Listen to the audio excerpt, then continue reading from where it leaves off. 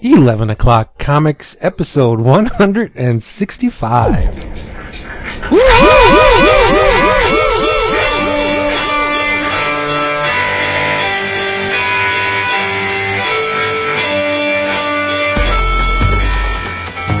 What was up with that? Hey, Hey, was it Casey been hanging out with me Kasem? too much. Oh boy, A little bit of a draw. I've been drinking for like an hour. I can tell. I'm a little fired up. Wet in the whistle. Fired up. Dude, by the way, Beverly Hills Cop 3 could be one of the worst movies ever made. Oh, is it as intentionally bad as Bad Boys 2? You know, I think it's worse, which is hard to see. Wow. I had assumed I saw it when it definitely came out, but I don't think I ever had seen it until this weekend, and it was It's bad. freaking rough. It's You know, I don't think I've ever seen it. Oh, it was awful. It's not good. It's not good. Do they still use the Axel F song? Because that's about Yes. that's about a 20% gimme right there. And Just Judge the song. Reinhold is still in it. Oh, okay, so we're up to 35. Judge Riley. And Valky Bartakulis is still in it. Yeah. As Sanders.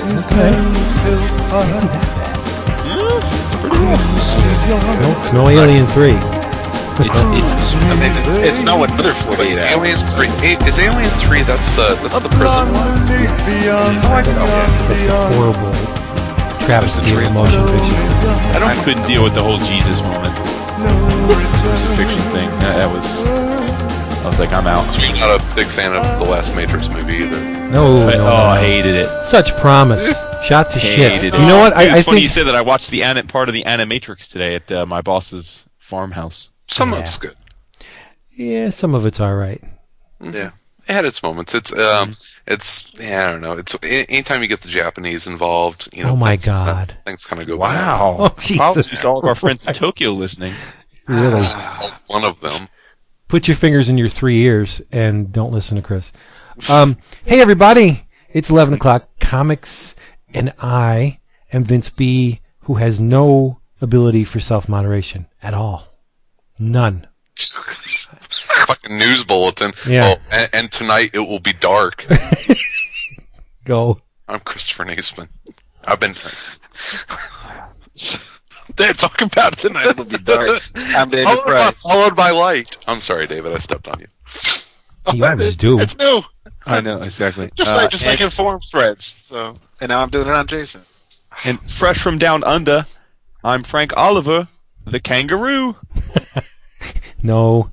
Hippity hoppity. You're not Frank Oliver. You are Jason Wood.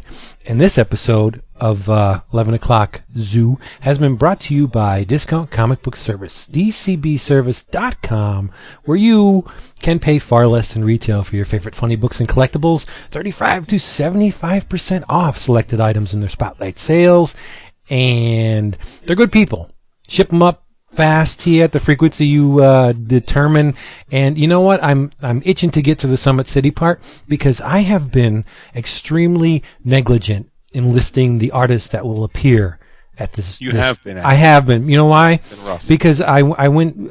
Zach tweeted something about the show, and he said, "Check out the floor plan." And I went, and I'm like, I'm an asshole for not checking this because Zach called me this week. He's like, "How much time did you spend putting the floor plan for Windy City together?" And I was like, "Dude, a lot." And he's like, "Good, I feel better. I thought I was being anal." It's like, no, it takes a lot of work. well, after looking at the list, I felt really bad because there's a lot of our friends on that list, and I have not Sure. been. I've been reading straight from what Zach sent me, and that's not good. I should have taken, a little bit of initiative and find out who's there. So, and ...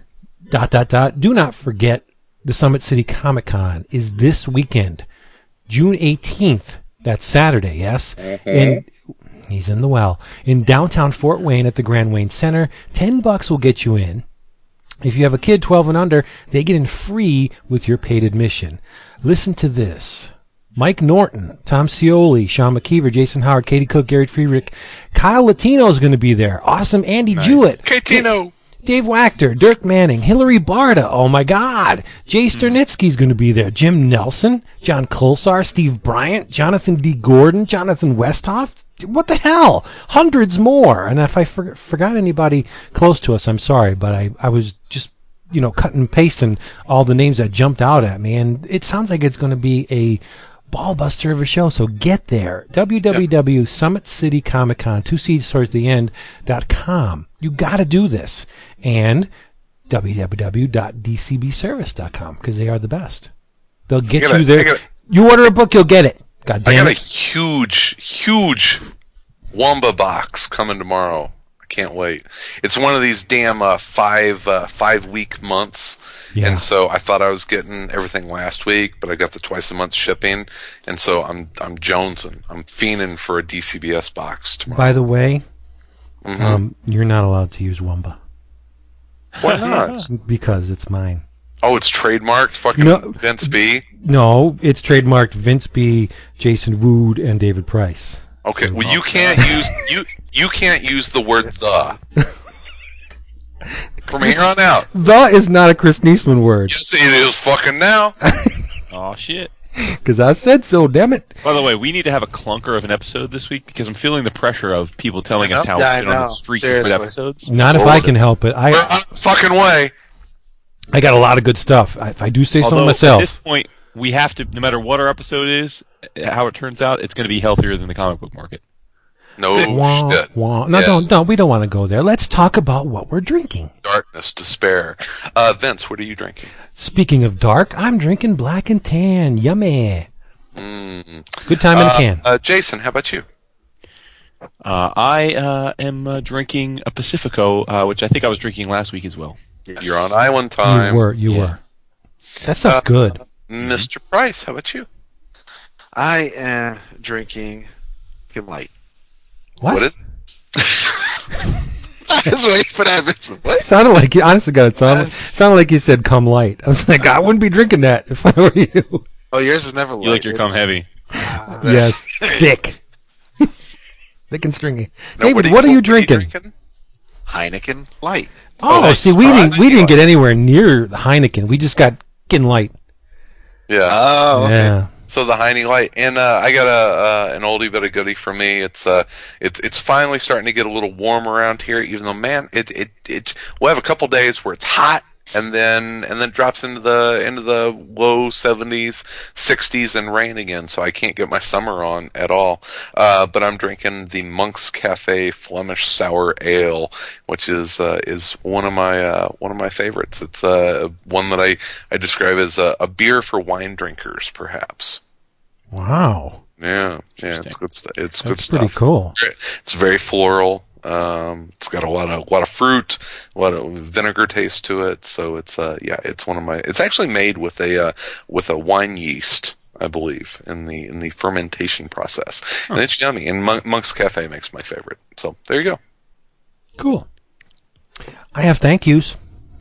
Oh God, I do. Suck it. I would like to thank. Remember Matthew Allison? I talked about his Cracklin' Good Calamity of Challenge way back in, I think, episode 152. Oh yeah, The webcomic with Canker. It's just fantastic. Well, get this: the first issue of Calamity of Challenge is printed, and oh my God, does it look beautiful! It's full color.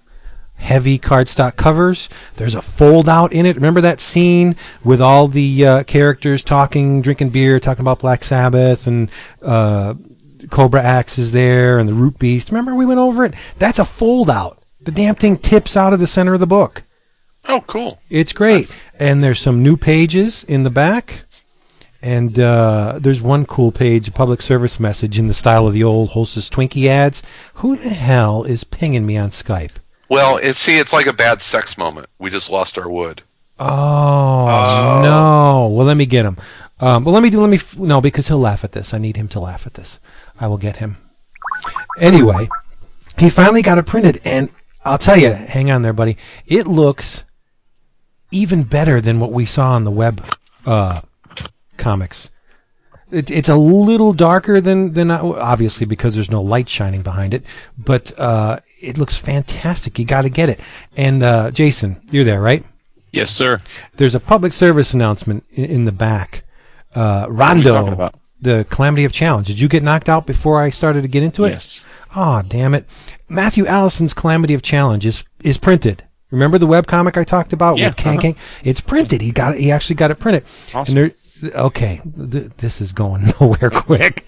The public service announcement in the back is Rondo in skateboarding is not a crime, but peeping is. And it's the Rondo's doing skateboard stuff on a half pipe, do they call it? Right. Yeah, and there's these two kids, and they're like radical, totally radical, and they're like, Rondo, what's the deal? There's a pyramid out in the distance. Do you think that do you see that old guy? He's been peeping at us all afternoon, and it's a pyramid with a mustache pasted on it. Come on, and Rondo says, weird. That man looks an awful like our old enemy Pyramid. And Rondo goes, hey, Pyramid, how's it been going? And then we see a panel of the Pyramid with the mustache and no text. It's like, must be somebody else. That is gold. So you can get this yourself for $6, I think it is. Yeah, $6. I think it's like $1 shipping.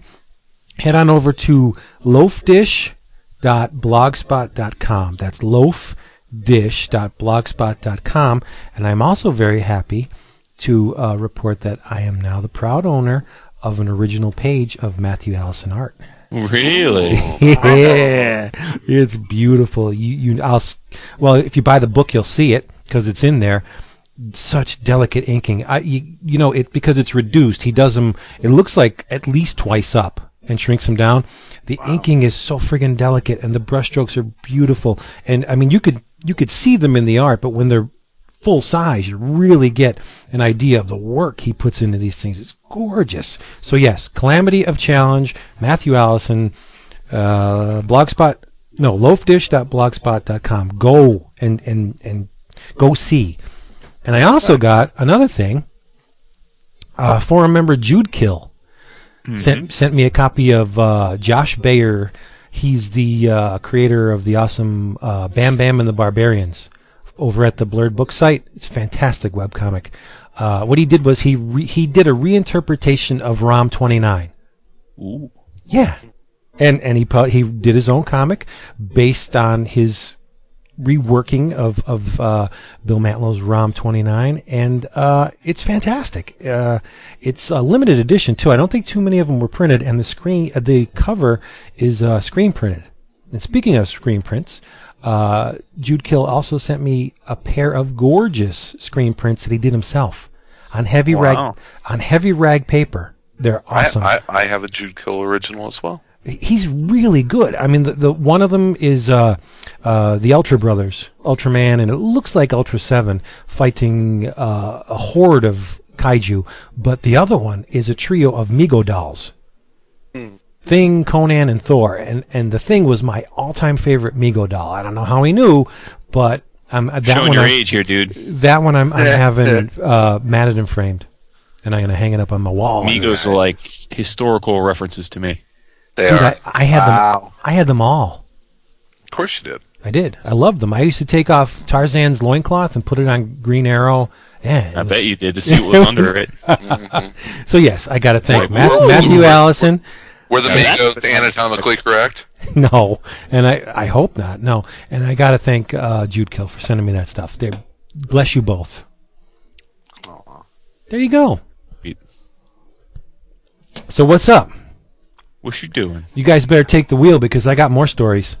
Dude, it sounded like you were overflowing. You said Chris wasn't going to let you talk as much as you wanted to. I'm telling you, I had a hell of a weekend. Yeah? You want to hear about it? Get cracking. I don't know if I do or not. Guess who I met this weekend? Harvey Picar. No, Right. no. One of the Filipino invasion artists. Tony De Zuniga. You're close. Rudy Nebres. I friggin' met Rudy Nebres this weekend. That's pretty dope. There was How'd that a happen? Was he shopping at the Jewel? no. There was a convention at the a local college, the Scranton Comic Book Convention, and I wasn't going to go. It was Scranton. It's a comic book convention. How can you not go? There's so much to do on the weekends. Like, I got more grass to cut than I want to admit. But anyway, so You got to go to garage sales. Is that code for something? No, I was looking at the flyer and I'm going through it, and there's some people there I wouldn't mind seeing. But then I came to Rudy Nebres and I'm like, shit, I am there. You're like, so it's on. yeah, $3 to get in. Come on, and Hilarious. I brought my bound edition of Continuity Comics, because he did a lot of work for Neil Adams. And I showed it to him, and he's like, "Where did you get that? Is that official? Is that like a continuity thing?" I said, "No." I told him about library binding. Yeah, library binding, and when I told him how much it cost, he was incredulous. He could not believe it. And he said, "Oh my God, that's beautiful." I said, "You want to see beautiful?" I flipped it open to the 4th issue of Armor. That's the one. Remember when they combined Armor and Silver Streak? I think this issue's fantastic, and he inked it. And I plopped it open to the 2nd and 3rd pages, and I said, "That's beautiful right there." I said, "This issue, I flipped when I first got it, and every time I look at it, I notice something different about this issue." So I had him sign it. And he signed it in gold Sharpie right across one of the panels. And then on the inside front cover of the book, he signed the white pages, like the right before the comics, library binding used to put 2 real heavy pieces of stocks, to protect the books. I had him sign that, and he was all over it. And I bought his sketchbook, and we stood there talking for a good 15, 20 minutes. The man's a prince. Did you exchange a bro hug? He's kind of up there. I don't want to hurt him. He's I was gonna say, is he he's feeble, definitely or? No. He's a short little thing. Really nice guy though. He asked me he said, "I'm going to have to call Neil Adams one of these days." And I said, "Yeah, when you do that, tell him to get that Batman Odyssey thing going, because he's dragging his ass on it." And you know what he said? Neil's a businessman. Busy working on the Avengers, dude. Leave him alone. Yeah, cut it out. I met Rudy Nebres, and they had some good deals. 3 for $1 comics. I bought a bunch of stuff, but I'm walking around, and there's this little kid, about 9 years old, 8, 9 years old, and he's looking furiously paging through this book. And his mother's there standing, looking like, when are we going to get out of here?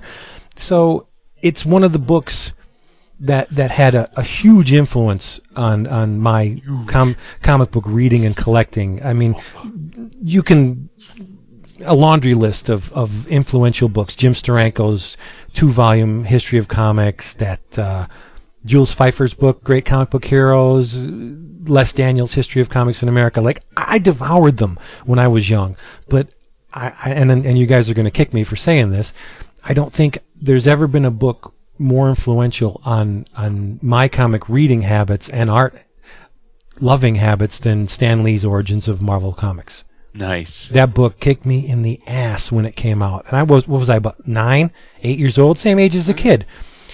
Stan must have hired a really good ghostwriter. But oh, come on. So the kid's paging through the book, and he's like, "Oh man, this is awesome." And the mother's like, "Come on."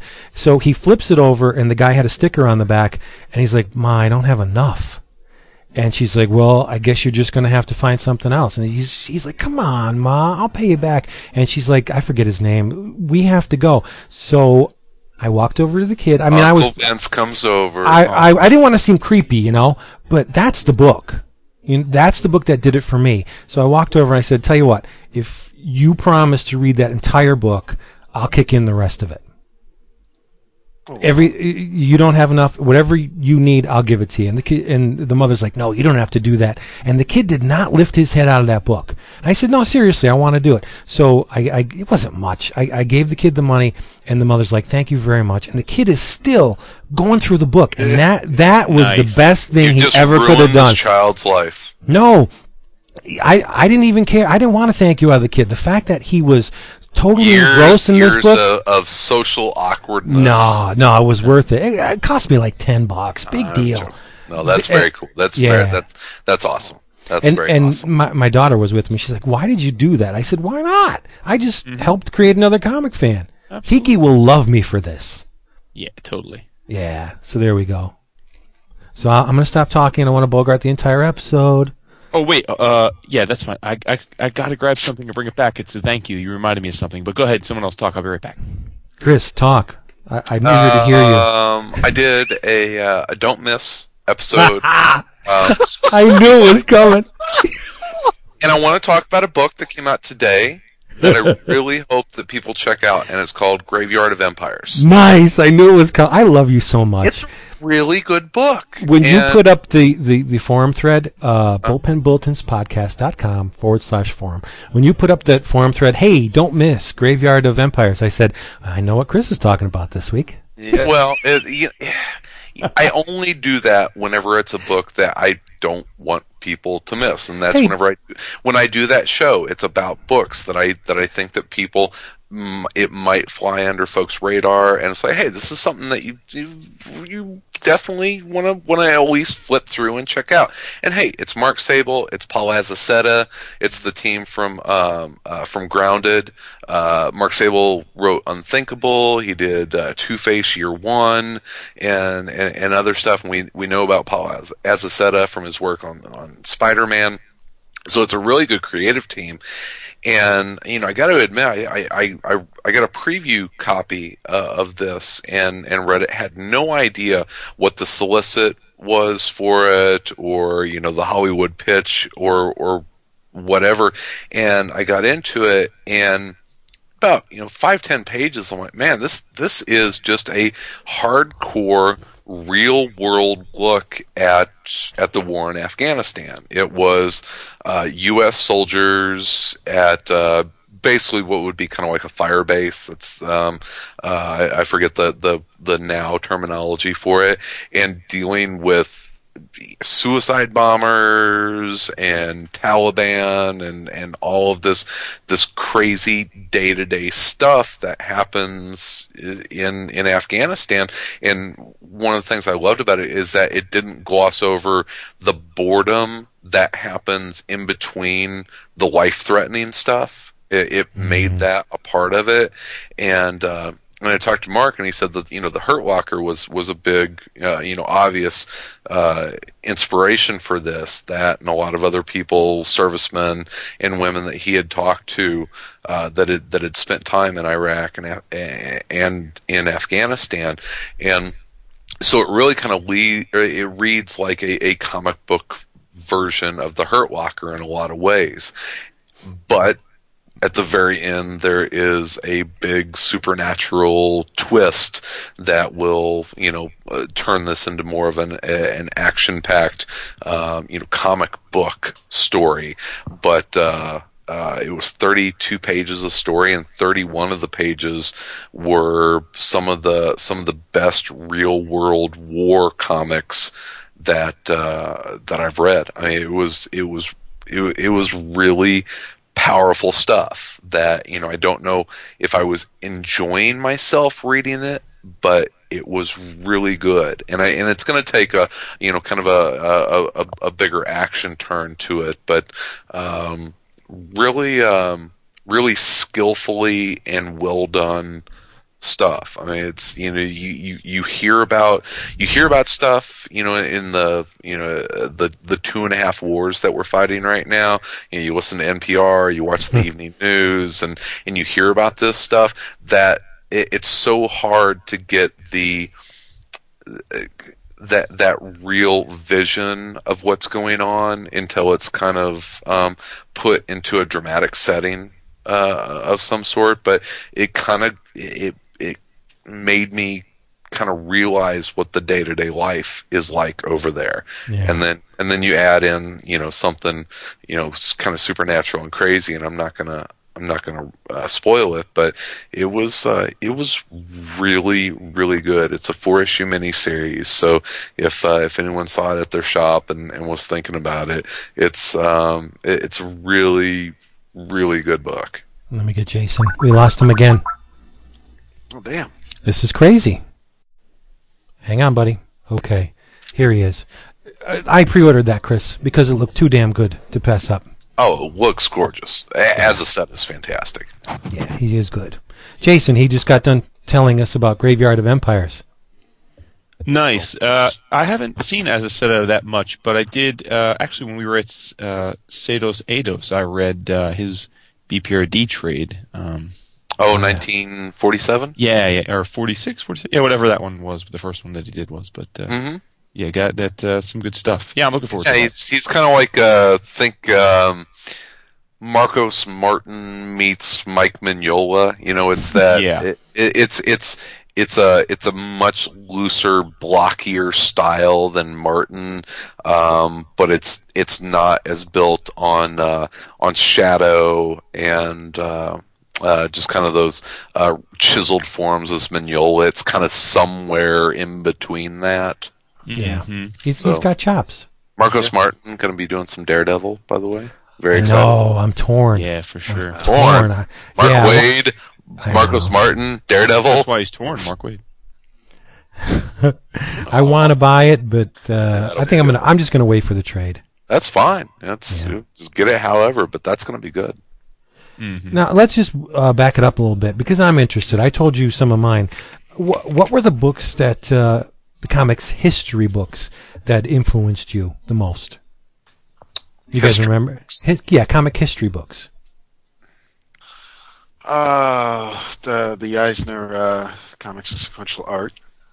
Damn, we lost Jason again. What the hell? Problems in northern New Jersey. That's crazy. I don't understand why this is, and he keeps calling back. Well, we're not going to have to try to have this be a corner of an episode. Yeah, I know. No idea, buddy. No idea why this is happening. Now you're saying like prose history? Yeah. Like sit down and read the history of comics yes. kind of stuff? Yeah. Well, go back to David here in a second, but for me, it was my Christmas present from Wood 2 years ago. What's up? Yeah. 10-Cent Plague is fantastic. You know this. Ah, yes. Yeah, I still have to read that one. Men of Tomorrow I thought was fantastic. Dude, I've never read that. Oh, that's good stuff. I've got it. I need to finish it up. I'm telling you, if you haven't read Steranko's History of Comics, it's more. It's as much a history of pulp magazines as it is a history of comics. They're really damn good. Those oversized Treasury edition black and white histories that he published, geez, it must be like 72, 73 around there. They're fantastic. Pulp fan, and there's a big pulp convention that happens in Chicago every year. Suntress goes every year. I've never been, but apparently, like Steranko will just like show up as like a consumer. He goes there to shop. Really? Yeah. With the turtleneck and everything? Oh yeah, the turtle, the turtleneck, the toupee, everything. I've got to go out there because apparently a bunch of like the old school comic guys go there like every year to shop the show as fans. Wow. Yeah. Jason, how about you? Well, check it out. So I get this gigantic box in the mail this week from our good friend, Mr. Tim Rackrich, a.k.a. Freaky Tiki. Wow. Open it up, and there's what looks to be, at first glance, tons and tons of non-bagged boarded back issues. But as I pull them out, they're not back issues. What they are years and years worth of Comics Retailer magazine. Oh, cool. Which Tim has been, I guess, collecting for a long time, and he thought, giving my propensity to talk about business, that I would get a kick out of it. So he sent me like, I don't even know how many issues it is. It's probably like 150 issues of it, going all the way back, So it's pretty amazing. I like, and so I just got that box, so I haven't really got a chance to really tear through it. But there's something I picked just because it was one of the first ones to come by. It was the 100th issue. I'm going to read you something. And, please do. And you'll see that the more things change, the more they stay the same. Okay, so I won't say who's saying this right now. I'll just read it. The truth is, the collected efforts to bring in new customers have failed. Readership continues to drop, but we're not giving up on comics. This is going to be our biggest, best comics industry. New customers are our mission. The real plan is to produce a new line of comic books with new readers as the target. We're very aware of the dilemma. Loyal fans love continuity. They've earned the right to be the Comics Club members. They are very interested and invested in stories that relate to this continuity. If you lose continuity, you lose the 40-year customers. But a very good core market comic book, almost by definition, is not going to be accessible to new customers. I think we have the most readable comics on the market, but they're not accessible. So we'll create a new line of comics, starting with I won't say what. I know what it is. Our fate as a company will be these comics as a bridge to the company as a whole. We will market these comic books like crazy to new readers with 12 million samples. We're not going to hope that kids are going to drift into comic stores. We'll hook kids on our line and then move them to the stores. The idea is to have readers get hooked on these titles, then to make them regular readers, and then move them over to our main line of complex continuity. The plan would be, of course, to continue both lines. We think we can do both. This summer, our partners will offer 3 million copies of a new direct-to-market comic book coinciding with our new movie release. It's an entry-level comic book that will be distributed by our partners and Toys R Us. Toys R Us is developing a distribution plan now, which involves our new line as it develops to some basic imprints like so-and-so, so-and-so. And it goes on from there. So can you guess who I'm talking about? I'm gonna guess. And I think I'm wrong. Is it Jim Shooter talking about New Universe? See, that's what I thought, but that's that a good movie guess. thing at the end, that trips it up. Yeah. It's right on the back. I- It's go ahead, David. Part of me wants to say Mark Alisi and CrossGen.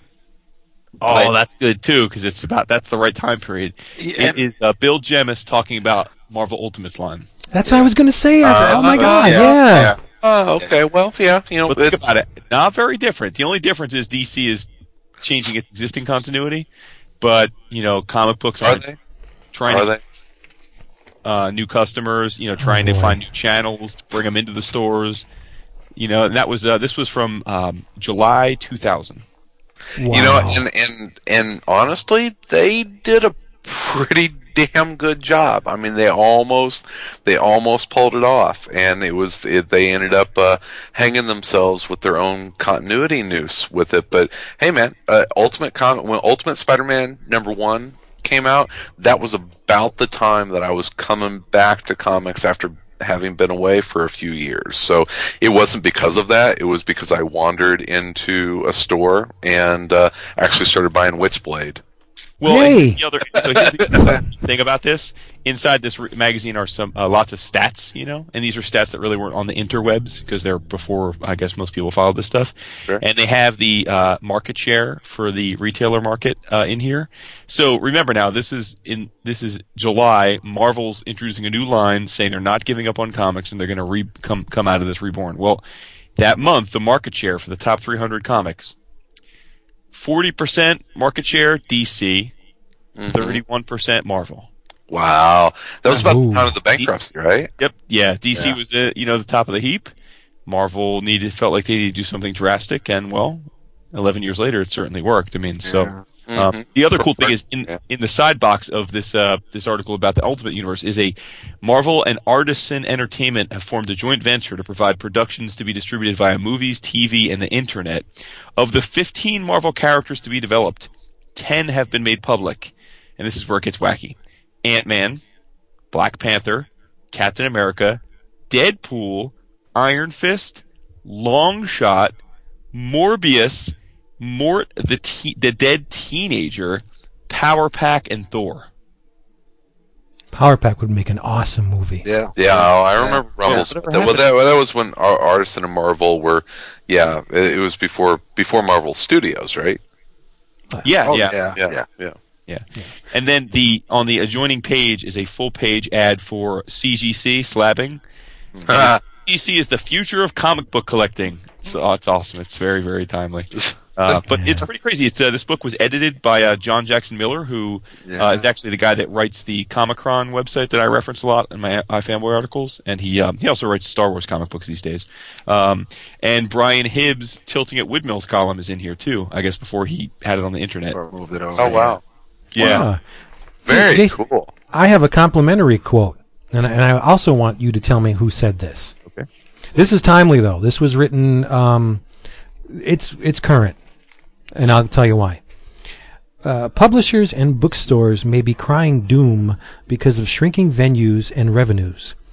And gee, they couldn't possibly have brought it on themselves through lack of experimentation and sales practices that killed mid-list titles, concentrating all their efforts on bestsellers on which they have to do profit-killing deep discounts.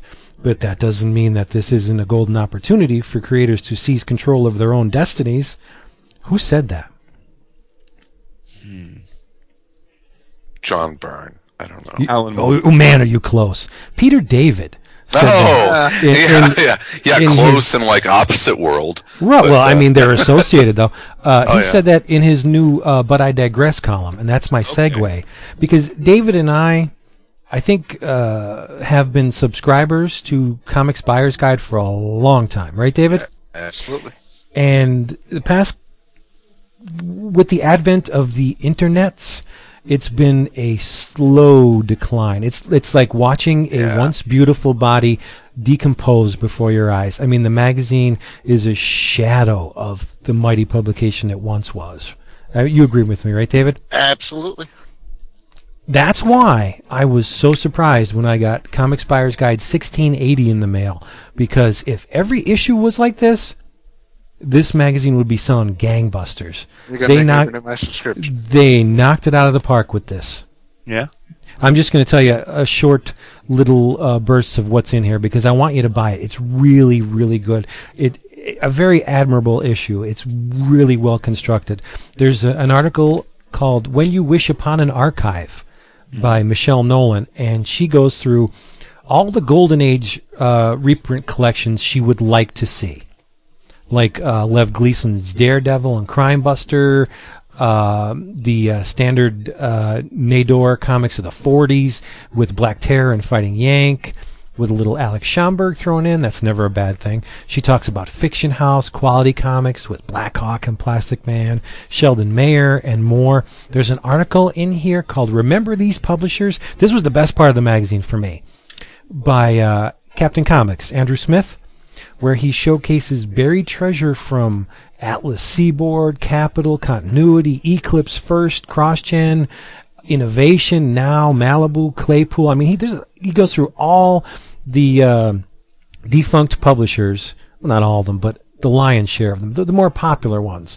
And of course, he goes into Shooter with the trifecta of Valiant, Defiant, and Broadway. And not only does he said, these publishers were good, he says why. He'll paint the picture with historical brushstrokes to tell you, the whole Heroes World thing, and Malibu, how Marvel scooped them up, not for their content, but for their coloring department. So it's a really neat article. There's a cool piece by Craig Shutt on the almost forgotten Harvey Comics heroes. Remember B-Man, Spy-Man, Jigsaw? And he dropped some names like Archie Goodwin, Al Williamson, Wally Woods, Steranko. Tony Isabella has a great summer reading list. Awesome. It's an issue that makes you wonder, why can't they do this every issue? They would have no competition from the web if this is the kind of content they kicked out every single. Is it monthly, right? It's not a week. Yeah, monthly. Monthly. Yeah. It's a fantastic issue. It's amazingly well done. I can't tell you the last time I got a CBG and actually sat down and read the whole damn thing cover to cover. It just doesn't happen. I missed on, and you're right. If they did a magazine like the one you're describing, they wouldn't have to compete with the web. The web is where you get your most recent up-to-date news. I don't know. I really don't visit websites to read articles about comics history and past. I buy CBG for that. I would read, Ask Mr. Silver Age and But I Digress, and I would read those columns in a magazine. I wouldn't go to the web for that. And if they kind of focused on that, then I like to see them. I like knowing that CBG is out there. Yeah. And to tell you the truth, I got a bunch of renewal notices. Every month I seem to get one. And every time it comes, I throw it in the garbage, and I tell the wife says, "Don't you want that?" And nah, I don't think I'm going to renew.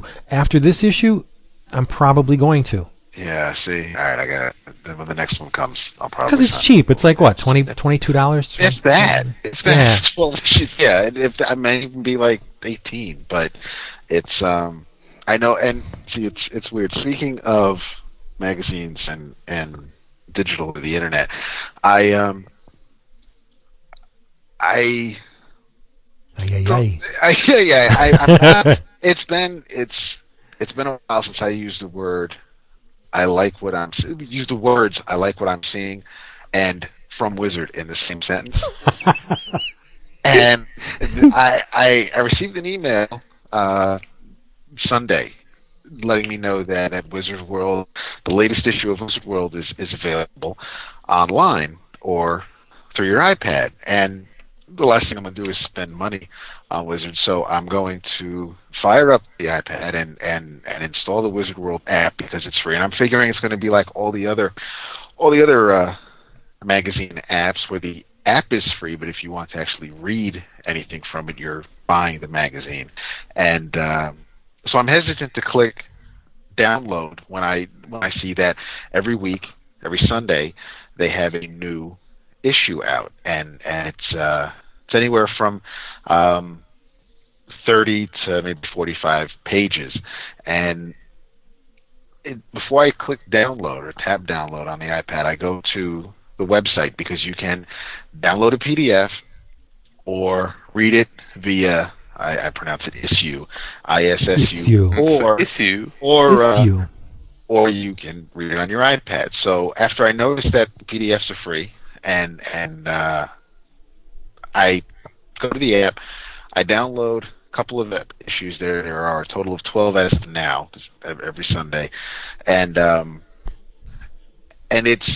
it just seems to be quick little quick fire snippets of whatever Wizard deems hot at that particular moment. The first issue. Oh, that's dangerous. Well, the first issue they talk about who is Jake Ellis. Recently, they had an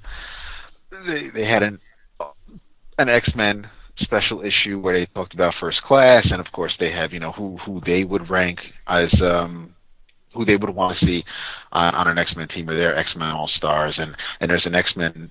Every issue has a price guide, and it's pretty much it's a themed price guide where it could be about the X-Men one issue or Bronze Age issues, and they had a pretty nice, actually, I think it was issue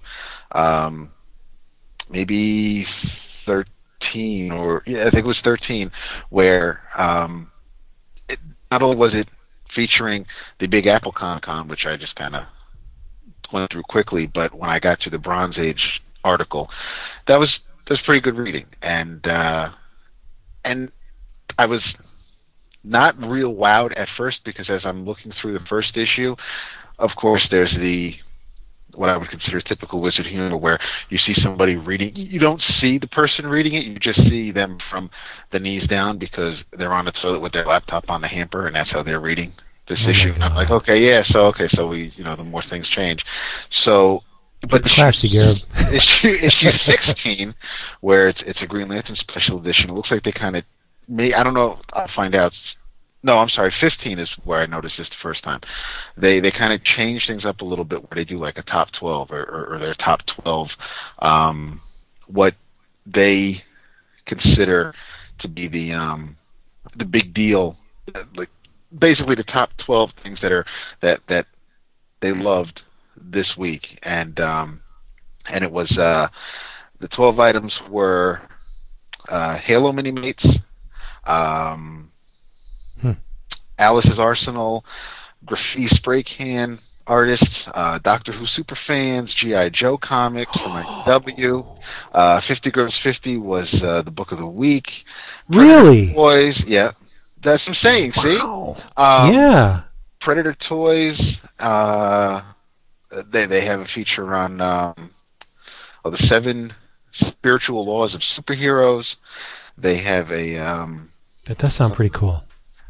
Dude, it's the first issue had I remember had a feature on favorite webcomics and had Julian's ants in there. Damn. Yeah, I haven't finished the first issue. That's awesome. And they also have Creator to Watch, Cullen Bunn. Excellent. The top 8 things they're looking forward to with Super 8.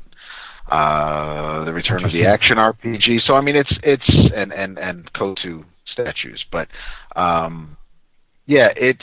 I was surprised, and I mean, as far as it being free, I mean, you can say you get what you pay for, but I'm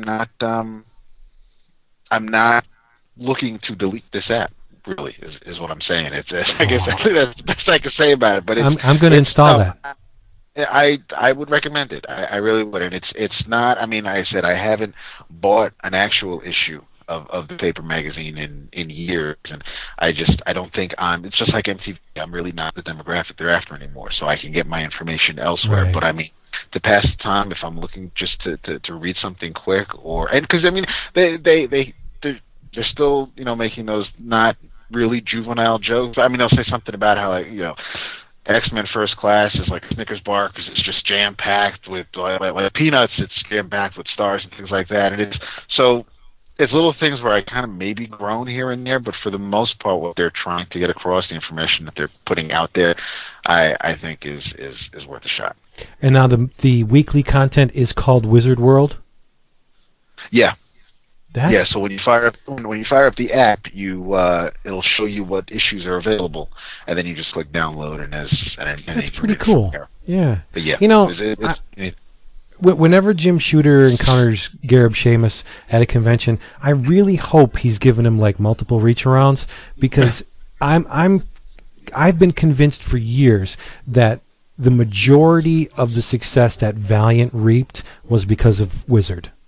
Oh, I mean, not saying that their books weren't good.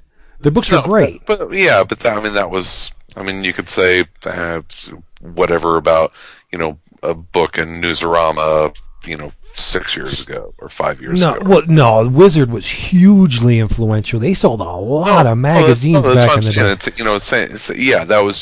That was one of the big marketing tools at the time when Valiant was coming out. So of course. Yeah, but for Wizard to say this is cool, and it be a superhero mainstream title is one thing, but we all know how hard it is for independently produced any kind of comics to find an audience, and Wizard says, okay, Solar #1 is cool, buy it. And then you see, wow, this thing sold out. And then, whatever the next Valiant was, I think Magnus was this, no, was it Magnus or was it, whatever it was. It just seems like every month Wizard's pick was a Valiant book. Yeah, and you saw what happened. Yeah, they were extremely hot for a time. Yep. There you go. See, now that one of the amazing heroes you gave me for Christmas, Vince, has an editorial by Kim Thompson where they kind of pick on Comics Buyer's Price Guide for April-June 1990, and apparently Fantagraphics, who publish Neat Stuff, they published Neat Stuff #1 in 1985. It sold out sometime in 1987. Then you have, let's see. Now the CBG Price Guide has Neat Stuff listed with a market value of $2.25 in mint condition. Critters began in 1986. Many of the early issues featured Stan Sakai's Usagi Yojimbo, who at that time was growing a cult following. In fact, the CBG Price Guide lists Critters #6, featuring Usagi, as being worth $10. And, naturally that would make sense, but the problem is, and since Kim Thompson works for Fantagraphics, he would know this, Critters #6 never went out of print. They have copies in the warehouse as of this writing. They can be had for $2 a piece plus postage through Fantagraphics, and that fact is advertised in every single issue of Usagi Yojimbo. So it's just and the editorial goes on to talk about speculation and things like that, and just if we say a comic is worth $10, then by golly, then we're telling you it's worth $10, and that's part of my, I mean, aside from the juvenile humor, my huge issue with Wizard is the fact that Gareb's mom owned the comic shop, and they were looking to move books, and they were really adjusting the prices based on what I felt they had. Sure. And that really didn't help, so I'm not. Anyway. Well, look what happened with the Death of Captain America issue. They got caught in a kind of buying huge amounts of that book and then selling them for whatever they were selling them for online. once it became hot. Yeah. You can't knock them for trying to make a buck, but then on the flip side, if you want to be a well-respected comics news magazine, the price guide's kind of tacky. Yeah. It's not about the prices, it's about the content. But that's just my opinion, right? I agree with you. Wood's being awful quiet. No, I'm just listening, dude. You guys you're spouting truth. I like to listen to truth. You do? Love it. He does. I think there's a book that we all read, right? I think so. Chris, I think you read it. I'm pretty sure you did. Tell me if you've read this. Jason, I know you want to talk about this, but I'm just going to give you the setup. And this is very cool. The book takes place in an era where mankind is really rapidly depleting its resources. As a result, industries in decline. You have these rolling blackouts sweeping across the globe. So it's a work of fiction. Not so much. And humanity is in dire need of new energy sources, and quickly. But since the solar system in this fictional universe is lacking in sources of food and oil, the population has to seek beyond the solar system to the stars themselves. There's only one problem. Interstellar travel takes a whole mess of time the people of this Earth do not have. But, luckily, someone has invented the FTL drive, the faster-than-light drive. But there's a problem with that, too. See, implementation of this drive kills all living things attached to it, with one exception. Women with 3 X chromosomes, of which there are only 50 on Earth. Yes, we're talking about 50 girls, 50. And we all read it, right? Yeah, I read it. I thought it was fantastic. I expected it was fun. It was fun. Yeah. Yeah, but see, the thing is, when you see Frank Cho's name on a book and you see big titty, big booty women, you're thinking, okay, Frank's in his comfort zone. And he kind of is in this, but at least there's a logical reason why this book is populated with nothing but women. Yeah. I thought it was pretty brilliant. Oh, I did too. I talked about. Well, I think brilliant might be going just a step too far. It was a really fun, popcorny book. With a purpose. It was fun. I enjoyed it, but brilliant might be making a little bit of a reach. Well, it's definitely sexy time. Yeah, it's sure. Yeah, we should set it up a little bit. I mean, it's written by Frank Cho and Doug Murray. Yes, who are longtime collaborators. They did the Jungle Girl stuff together. Doug Murray of the Nam fame. Yes. So, but the cool thing about this book for me wasn't even so much the issue itself, but seeing in print something that I thought was awesome when, I guess it's almost been 2 years, Doug and Frank had an online contest to find their artists for this. Has it been like 2 years? I remember last summer or something. Maybe it's a year and a half, yeah. And I remember we all we posted on the forums and we watched the progress, at least I did intently, and it was amazing to see. I mean, they had dozens, if not, it was at least 40, 50 submissions, and I think they provided the first 8. They provided 8 pages of script from the first issue, right. And I think Frank provided some layout instructions, and they were to. It was an open competition for anyone on the interwebs to post their 8 pages of sequential art that matched the script. And it was just fascinating to see the different approaches to the same script. I mean, it was just awesome to see. And I remember at the time, you could chime in for who you thought were the best. And they said right out they weren't going to necessarily use, it wasn't a voting thing, but, they were curious to get the feedback, but they would ultimately pick who they thought was the best. And, Axel Medellin he won, and then he's the artist in the book.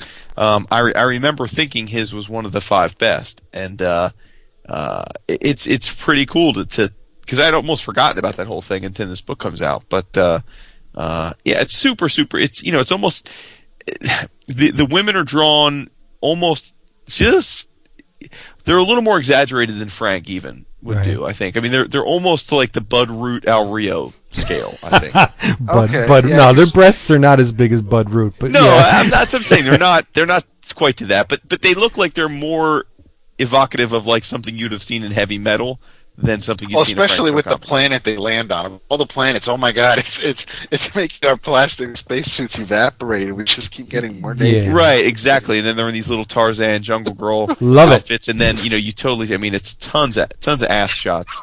Yeah. But the for those who haven't read this, the thing that David's alluding to is the 50 girls are returning on their celestial quest, and it appears that their calculations are wrong, because when they come back to Earth out of warp, the planet that they're orbiting is not Earth. So they decide to drop down to the planet and check it out, and they encounter this substance, or I think it's something having to do with the entire planet. It does not tolerate plastics, and if it just breaks them down, and wouldn't you know it, their ship, their spacesuits, like everything they have in their possession is made out of plastic, and our girl Oksana Bakula happens to trip and fall and gets covered in this ooze, and her spacesuit just starts to progressively get smaller and smaller and smaller. I don't know. I just had a lot of fun with it. Yeah, I thought it was a lot of fun and smart, it was polished too. Yeah. I mean, yes, I know. Obviously, it's an image book, and Frank Cho's really not going to put his name on something that's not going to look good. But it's a slick looking first issue. Yeah, it is. And I like the tease. I mean, because we have the whole. I know you're not a big fan of the image, but we have this one action-packed issue, and these two of the women that are on this planet are just trying to survive, and then giant bugs. We get to the end of the issue with the epilogue, and you turn the page, and it's like, okay, now we're kind of going. And I just like how they added something else. It's not another layer. Yeah, they have to. Yeah, I mean, we know they have to get home, but now where the hell did this come into play? Yeah, and what does it mean? How's it going to play out? Right, exactly. Right. And why did whatever that is survive the warp jump? So whatever it is has to be maybe female, I guess, right? With 3 X chromosomes. Oh yeah. Oh yeah, maybe. Yeah. Or but maybe no, it just doesn't. Or is it in her head? Could be. Yeah. She should be crazy. Yeah, she is Russian, right? Or Croatian? She is Serbian. Serbian. Okay. Yeah, Oksana. Yeah. It was pretty damn cool, and I very much appreciated the not so subtle lesbianism. That was not so subtle. My one nit on the book is the coloring. Oh, really? Yeah, I thought it made it look a little bit. I thought the coloring was a little bit lacking nuance. A little garish. Yeah, is that the word? Right. I mean, just a little bit too. It wasn't a very complimentary palette. I think the problem is the color of the planet, because if you look at the pages, the interior of the ship, there's very subtle stuff going on in the like the light reflecting from the view That's screens fair, yeah. in the characters. It may be this. I mean, it's almost a monochromatic planet. It looks all orangey and yellowy, and yeah. So maybe that could be it. Wait until you see Hulk 35. Is it the second? Really? The second part of the Planet Red Hulk. It makes this. I mean, the coloring is eye-searingly not good. Yeah. So, Interesting. yeah, and again, it may be a problem with the planet, because it has the planet that the Red Hulk is on has purple skies, and so it just may be a bad color choices. I don't know, but yeah, you're right. There are parts of this that the color could have been tweaked a little bit. You're right. I have to agree with you. It's not bad. It's just nothing noteworthy. Sure. Yeah. Now, we may want to table what I was going to bring up next for another time, but since you mentioned monochrome, it made me think of this book. I read it 2 weeks ago, but didn't get a chance to talk about it last week, so I thought I would bring it up. And if you guys haven't read it yet, we can just come back to it. But I at least wanted to tip my cap to they were my runner-up for Publisher of the Year last year, and they're the little engine that could, and that's Chris Pitzer and Ad House.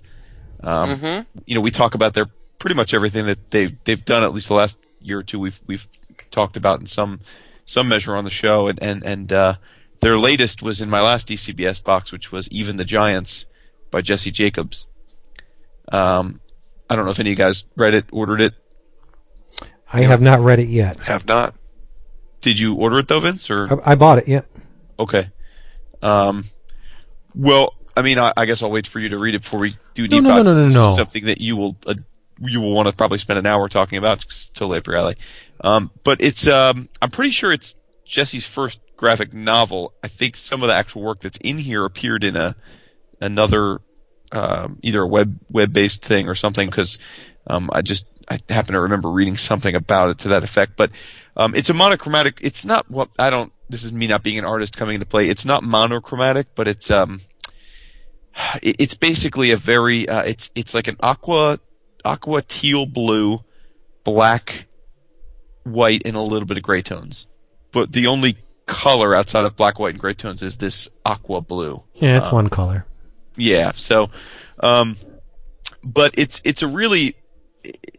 It's not a book with a narrative that you can really get into. It's very much an artistic book, sort of his exploring different themes. I would say there's an overarching visual narrative, which is that it takes place in an Arctic setting. I don't know that I would call it like the North or South Pole, because there's lots of stuff going on that wouldn't happen on our Earth. But there are Eskimos. There's like a what's the word? Like a Siberian Husky type dog. I mean, so there are earthen animals and the like, but there's also two giants, very freaky looking, almost like kaiju looking giants, but they're very gentle. One is covered in black fur with a little bit of white dots. The other is white, almost to the point, the way the book's drawn, that I thought at first that the white giant was like a ghost. Like the black giant was seeing it was like a ghost or something, but in fact I think it's just a white colored giant of its same. They're like mates. And the book just takes a lot of different looks at sort of the cycle of life. And it's definitely a book where the visuals are the strength of it, in the sense that this reminded me, Vince, a lot of our bottomless belly button buddy. Oh, really? Dash Shaw. Yeah. Whereas Dash Shaw, I think, plays a little more, almost has a more scientific approach to a lot of the stuff he does. Definitely. This I don't think was as scientific, but certainly a lot of the same visual cues it still reminded me of, playing with the page layout and the shape and the way you're supposed to read a page, and the way you could use similar themed objects or similar objects and put them in different forms on different pages and evoke a whole different sense. But it's impressive. There's a little weird thing about the book, though, because I would say that maybe 80% of the book is this ongoing familiar setting of this Arctic where all these different things happen. And then every so often there's pages that are they're called the 1 million mouths pages, and they really, unless I may be missing something, but I don't see that they have any correlation to the rest of the Arctic themed story. They're just sort of like vignettes that he tells, and they're just wacky. I mean, they're just, each one is completely different visual aesthetic that somehow involves some kind of mouth shape. Like there's one of them is called Human Park, all one word, and it's basically a gigantic humanoid being where it's almost like a theme park for people, and it shows the brain, and people are pointing at the brain, and there's people inside of the mouth pointing at the tongue, and then there's people climbing up a ladder and looking at the heart, sliding down the rib cage. It's just almost him just taking the time to draw something he thought was cool. I don't know that really has much message beyond that. See, I love stuff like that. Yeah, that's what I'm saying. You would love this. There's another one where it's like called the It's called the Robo Double Lil Sandwich Shop. It's another 1 Million Mouse thing, and it's two squarish, almost not quite MODOK-like, but like robotic things, sort of half human, half robot. And it looks like the one has got a scooper of gumballs, the other one's got almost like a rolling pin, and it's just, again, it doesn't really have anything to do with the rest of the story. It's the one saying to him, "Look, kid, I've been in this business for a long time, and it's always been about the salt." And then the other guy says, "Shut up, Salt. You've poisoned the nation long enough. The future belongs to freshly ground pepper." So it's like a salt and pepper shaker, but drawn as like giant robots. Again, sort of just out there stuff that I think he's just having fun with versus that there being any sort of deeper meaning. So it was really interesting juxtaposition of these little pages that kind of told their own little vignettes, and then all of a sudden you get back to this, frankly, very tender story where I think the giants or these giant monsters are ultimately, I think, if there are stars of the book, are the stars, and they in the beginning of the book there's a lot of things that are dead or dying or killed, and then at the end it kind of takes you on a journey to where the giants who do some of the killing and eating, because they're giants and they need to eat, at the end have a few moments where they actually unite humans and some other things together to be happy. You know what I mean? Because they find each other and are happy, and it's very interesting. I mean, he clearly is finding his way. He's trying to just throw a lot of ideas into a visual medium. I don't know if he had this doesn't strike me as something that was trying to be just one cohesive, point A to point B story. This is just more sort of a peek, almost like an art book would be, just a peek into some of the things that go on in this guy's mind. And, I just found it terrific. I really, I just thought it was great. I mean, again, I don't know much about Jesse Jacobs prior to this. Chris seems to find these new creators that uncanny ability to find. That need a voice, and I think he's done it again. I would be very surprised if we don't see a lot more from Jacobs in the future. So you mentioned thought processes. That to me is exactly what those intermissions type things are, because when any kind of cognition is not linear. When you're thinking of something, you're not laser beam focused on thinking only about this thing, because you're smelling things, your skin is reacting with things. There's all this stimuli that's coming into play with this one thought, and those pages to me are like, okay, here you have a creator and he's doing his thing, but his mind just wandered. And I'm putting my DAP hat on here, trying to explain something that really doesn't need explaining, but it's not that David does that. But so you have this page that's a complete tangent, but that kind of, when you step back and view it in mass, you're getting the picture of this artist's process, really. And absolutely. They're worth their weight in gold to me. I love stuff like that. Yeah, I mean, and again, there's no. Each of these vignettes look different. Like the next one is a million mouths, all market size, no canners, and it's almost like a poem. It's just because it was free and we're on vacation didn't mean you had to eat so many lobsters. Even with that bib on, you ruined your new summer shirt. Cocktail forks are small. Your mouth is so big. You drilled through those bodies with such purpose, sucking out every piece of tamale and roe. Love it. Your face thickly smeared in butter, sparkled in the hot July sun, as you proudly called for another. I think I saw you eat 9 in all. Even the raccoons that got into the shells later that evening didn't make as big a mess as you. Right? So it's like, clearly, he just told a story about eating lobsters, right? So that's very cool. Yeah. I got to dive in. Yeah, you'll love it, dude. I've been trying to mix it up. You're definitely mixing it up lately with all the indie stuff. Well, I don't think I've heard you talk about a Marvel book in 3-4 weeks. I don't think I've read a Marvel book in 3-4 weeks. Except for Fear itself. Chris, do you have anything? I mean, we can chit-chat about, some of the Flashpoint tie-ins. I know what I wanted to say to you. Mm-hmm. Who called it, bitch? Who called what? River Song. Who called it way back when? Did you? Yes, I did. Yes, I did. Doctor Who, baby. I said... Tip of the cap. Yeah, when he was doing the scanning and her pregnancy was going in and out, in and out, in and out, I said, wouldn't it be cool if blah, blah, blah, and damn it, that's what happened. Very nice, very nice. Blah, It blah, was, blah.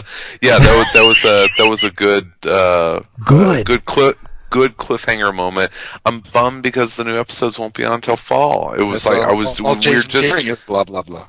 we were Hey, just are we getting one. Sherlock Holmes episodes? I do. I saw a. Man, did he just scoop us? I saw a tweet from Moffat saying that he woke up one morning and recently and had 3 ideas for Sherlock, and that's 3 more than he had when he was making the show, basically. So Okay. I want to say that yes, we are. Of course, being on this side of the water, I probably wouldn't be the person to even come up with it, but from what I understand, BBC never expected the show to do anything.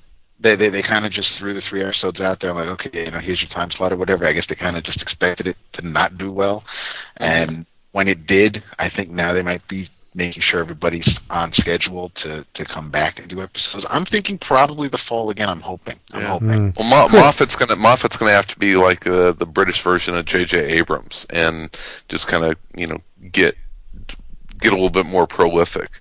God, Abrams does everything, but yeah, I mean Moffat's the showrunner for Doctor Who for at least this season, and I would assume for probably another 2 at least. Wouldn't you guess? I don't know. I like his. I like Moffat's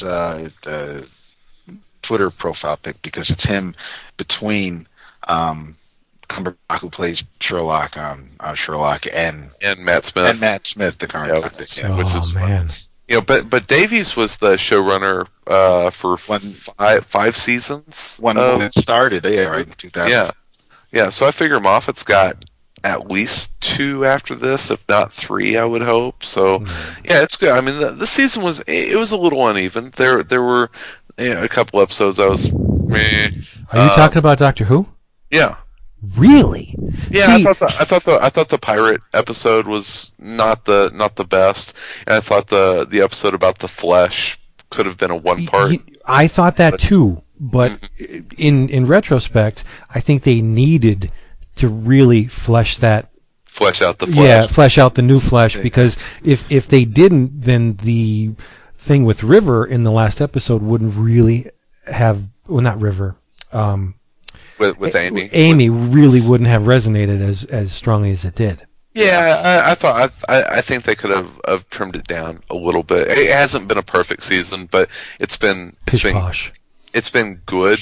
I think the second half, starting in the fall, is we're going to see. The good man goes to war, and his lowest point. Even though the good man goes to war, I think is Rory. But we'll see the Doctor's lowest point. And did you see the name of the next episode in the fall? They dropped the Hitler bomb. Yep. All right. Three things. Hitler. I feel for Jason, and I'm sure he wishes now his connection would drop out. Seriously, dude. 2, For real. 2, I kind of want to talk about it, but I can't because I just started the season with I'm glad. Jones as his companion. So D, I'm trying to avoid spoilers. Yeah, I'm glad we didn't drop it. See, I was very careful not to reveal it. You're like 5 seasons behind. I am. Yeah. I mean, that's like. How are you liking it through the first season and a half? I liked Eccleston, and I really liked, and I loved Rose as a companion, and it killed me. It killed me in that her last episode or last 2 episodes. She's not done. I know, because every time I go to Netflix to fire up another episode, they tell me you might also be interested in versus the Master of Time or something like that with John Sim from Life on Mars as the big bad guy, and I know that the companions from the past come back, so I know she's not done, right. But you got plenty of Rose coming up, and I really, really like David Tennant. So cool. Tennant I think is the Doctor for a whole new generation. We'll see. I mean, nothing like the Tom Baker run, right? And we'll see. Matt Smith is really good. I'm glad. Yes, he's very good. Yeah. And they even worked the Jelly Babies into it. I was like, yeah, I was standing up. Holy shit, that is so cool. And it was just like a little bloop. They just dropped it in. They didn't have to do it. Jelly Baby. Yeah. It's all right. it's Jason's going to have a stroke. Let's talk about comics. Chris, if you don't mind, I have another Image book I want to talk about. Okay. Done by one of the true greats, and I don't care. Anybody can disagree with me, and I'll tell you you're full of shit. It's by Jim Starlin. Come on, who's one of the true greats of the medium? He's going back to the well, so to speak, for his Breed character. Yes, this is the third miniseries we've seen from Starlin on Breed. The first two were published under Malibu's Bravura imprint in '94. Yeah. And in a nutshell, if you know nothing about Starlin's Breed character, this first issue of Breed 3 is the book for you because it's a primer of everything that has come before, with new story elements thrown in. In a nutshell, Ray Stoner's mother was raped by a demon. Okay? But not just any demon, but the Big Daddy head honcho Grand Poobah of demons. The head man. Unfortunately, the experience drove his mother crazy, so Ray was raised by a foster family, Colonel Stoner, the man from which he derived his surname. A bunch of time passes. Ray goes to Vietnam, where his beastly other half manifests for the first time. It sends him into a berserker killing rage. He turns red and just demons out. He's a half-breed. He's half demon, half human. But thankfully, he eventually finds a mentor in a woman named Rachel who helps him come to terms with what he's become and control his demonic alter ego. But it doesn't end well for Rachel. She dies. Ray discovers a lot about himself and his unholy origins and his father, who views Ray as the prodigal son. He thinks he's going to turn the tables and win out. So Big Daddy sends waves and waves of Breed, which are half human, half demon creatures, to destroy his bastard child. That's basically the setup of Breed. But there's a lot of cool in Breed. Starlin's not content with just a half demon, half human character. He rips a page from the Book of John Ostrander and creates this pan-dimensional place called Elsewhere, where it's like a meeting of realities, just like Cynosure in Grimjack. And this place seems to be a refuge for Breed. The demons don't want to go there. And there's all these really strange Starlin-esque alien creatures traipsing around. Think the Marvel Premiere Warlock. Was it Marvel Premiere, David, that he did the Warlock? I think so. Right, but remember all the characters that were in that? Starlin has a way with alien physiology. He has a real knack for creating odd-looking characters, just really cool characters in the Wrightson vein. And there's all these weird characters walking around. So visually, it's stunning. And not only is Elsewhere a mystical pan-dimensional city, it's also the only source for this water. This magic water that has really strange healing properties. Like Breed will go out on a hunt, slaughtering his brethren, right? Because they're half demon. And he'll get the crap kicked out of him, bullet holes. He'll get slashed. He's bleeding all over, and he makes his way back to Elsewhere. And the water has rejuvenative properties, where then he goes back to the way he was before. And in the surface of the water, he sees a woman and a child, and the child has cancer. And he didn't make much of it, but then he encountered in the first couple of pages of this Breed 3, he encounters this woman. He's like, I know you, and she has no idea who he is, and what purpose the child serves is a mystery, because he seems to have become the target from the Breed. They want to kill this child for some reason. We don't know why. But, I mean, as a first issue, if you're familiar with the other miniseries, it's great to be back. If not, it's just a great story done by a dude that's been making fantastic comics for decades. And I got to tell you, Starlin has not missed a beat as far as this Breed miniseries goes. There was a time a couple of years ago, I would say about 5 to 8 years ago, when he's kind of stumbled a little bit. If you've ever seen his Weird the Reluctant Warrior, Jim was playing around with computer graphics and 3D rendering and stuff, and trying to incorporate it into his comics. And I don't know, it just didn't work for me. But there's some of that in here, very briefly, with this monolith that floats in the air above elsewhere. But thankfully, it's all Jim drawing. He writes, pencils, inks, and colors this thing. It's a complete Jim Starlin production, and it's fantastic. If you're familiar with Dreadstar, there are characters that are very reminiscent of the Dreadstar gang in here. And it's stunning to look at. I see a lot of Wrightson in Starlin. They're both cut from the same cloth, I think. Yeah. It's gorgeous, and he keeps the computer coloring to a bare minimum, I think. So it's worth seeking out, and it's the first of, I think, 6 issues. It is a miniseries. It's not an ongoing, but it's well worth the $2.99 because it's Jim damn Starlin. And if you don't buy it, he'll probably twist you into a pretzel, because he can. Yeah. So seek this out. Anybody order this? Did anyone pre-order this? No, but I may pick it up. Starlin's cosmic stuff can be awesome. It can be a little too, I don't want to say high concept, but it's I just kind of want to see more Star Wars type cosmic. So as opposed to I think the last thing I read of his was that Adam Strange stuff that was coming out of the the Mystery in Space. Yeah, which was really good. I thought it was pretty cool. The stuff that came after that, the stuff that was after.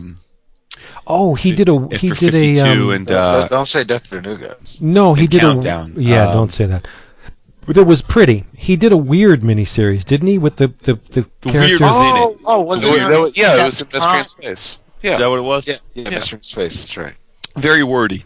I just remember being very wordy. Yeah, he can be. Yeah, there's a lot of exposition in this because Ray Stoner has to relate his history to this woman, and so he's got to cover two miniseries that came before. So and really, it's a nice touch. Starlin actually pulls panels from the previous 2 miniseries and uses them to illustrate the past history of this guy. It's really well done. I liked it a lot. Probably saved him some time drawing too, but a good Starlin panel is worth seeing twice. Mayhap. That's no. Yeah, definitely. I loved it. It's amazing. All these not old, but if you consider 1994 old, all these characters are popping up again. Mm-hmm. There seems to be a revival of these guys are making another go of it. They want to work on something that they love, and I mean, we talk about creators enough, and we like to see them work on their own projects and things like that. And it could be high time. I mean, if obviously he's been thinking about doing Breed again for a while, but if nothing's happening at Marvel, and if there's nothing, if DC's not knocking on his door because of their changes, then the hell with it. He still wants to make comics. I still want to see him make comics. If he's making comics, doing his own thing, that's great. I will definitely get it. I did not pre-order it. Yeah, and he kind of tickles the fanboy senses a little bit because the character of Breed looks a lot like Hank McCoy in some panels. Mm-hmm. So if you've been a longtime fan of Starlin, you'll pick out things over his au revoir that high points, and there's little flourishes here, like just the twist of the head looks like Hank McCoy. There's, like I said, characters in here that are very reminiscent of some of the more popular characters in Dreadstar. There's a painting on the wall that looks just like Sizgy from Dreadstar, if Yeah. that's the way it's pronounced. So it's very cool. Nothing from Gilgamesh too. Well, actually, there's some similarities between the Gilgamesh character Yeah. and Breed. They do look a little bit alike. A little bit. Yeah, that's cool though. You go, Jim. I Yeah. love his work. And there's a little, you know how Marvel or DC will do that artist creator commentary page where they just have a creator come in and they ask him a bunch of questions and Sure. he lets fire. There's a Starlin, The Third Degree with Jim Starlin, Yep. and he says, "What is your let's see, what is the single work of which you're most proud?" And what would you think? Warlock. Death of Captain Marvel. Yep. Oh, okay. Well, sure. What he sure. should be Yeah. most proud of. That's what I thought it was. So it was a trick question. I thought it was. No, it's. I think it's the obvious choice. Yeah. Yeah. So there you go. Breed 3. Well, speaking of Beast, dude, y'all got to get off your duffs and Yeah, I know. I was going to ask you about it, dude. go see the new X-Men movie because it was fucking awesome. Oh, I've heard First Class was really fun. It was Really? so much fun, man. It was so Awesome. much fun. They completely F with quote unquote continuity, and I loved every second of it. Like, I That's mean, fine. it was the special effects were terrific. The characters were great. They fleshed each of the young quote unquote young X-Men out. I mean, Kevin Bacon was great as Sebastian Shaw, and I was really Yeah. curious about that because Kevin Bacon's in it? Yeah. Kevin Bacon as Sebastian Shaw. It's the White What's King. Crazy Yeah. about it is that Sebastian Shaw has been drawn pretty consistently. They haven't switched up the way he looks and he does not look like Kevin Bacon, but he No. pulls it off, man. It's cool, and the way they did his special effects was awesome. Does he have the brocade jacket on, like he does in the comics, like with the? No, because the book takes place in the 50s. Oh, So really? it's Yeah, a yeah. piece. No, it's 1960s. It's 60s, 60s. 60s. Late Or 1960s. yeah, It was well, JFK. the movie goes right. I should say the movie starts in World War II and goes all the way through. And right, the majority of the movie takes place right around the Cuban Missile Crisis in the 60s. That's right. But we're first introduced to him as Sebastian Shaw. I guess it is the early 60s, yeah. But he's dressed like in a very mod suit, like an all white sort of. But we're introduced to him at the Hellfire Club. Nice. Is it sexy? Yeah, and Emma's there, of course, is his White Queen. Sexy time. It's I've heard she was the worst part of the movie. That's what I've heard, she's too. not. Yeah, she's a much better actress than she should. Like if you haven't watched Mad Men, and you see this movie, you're going to think, "Wow, really?" But I mean, she's really good in Mad Men. I just don't know if she fell out of place or just I don't quite. Yeah, I would agree she was the least. She was the worst actor, or at least she had the worst portrayal in the thing. And actually, interestingly, she was the only one that I had a fanboy nitpick with in her power set because this Emma is not just a telepath, but she's got the secondary mutation of turning into Right. Diamond.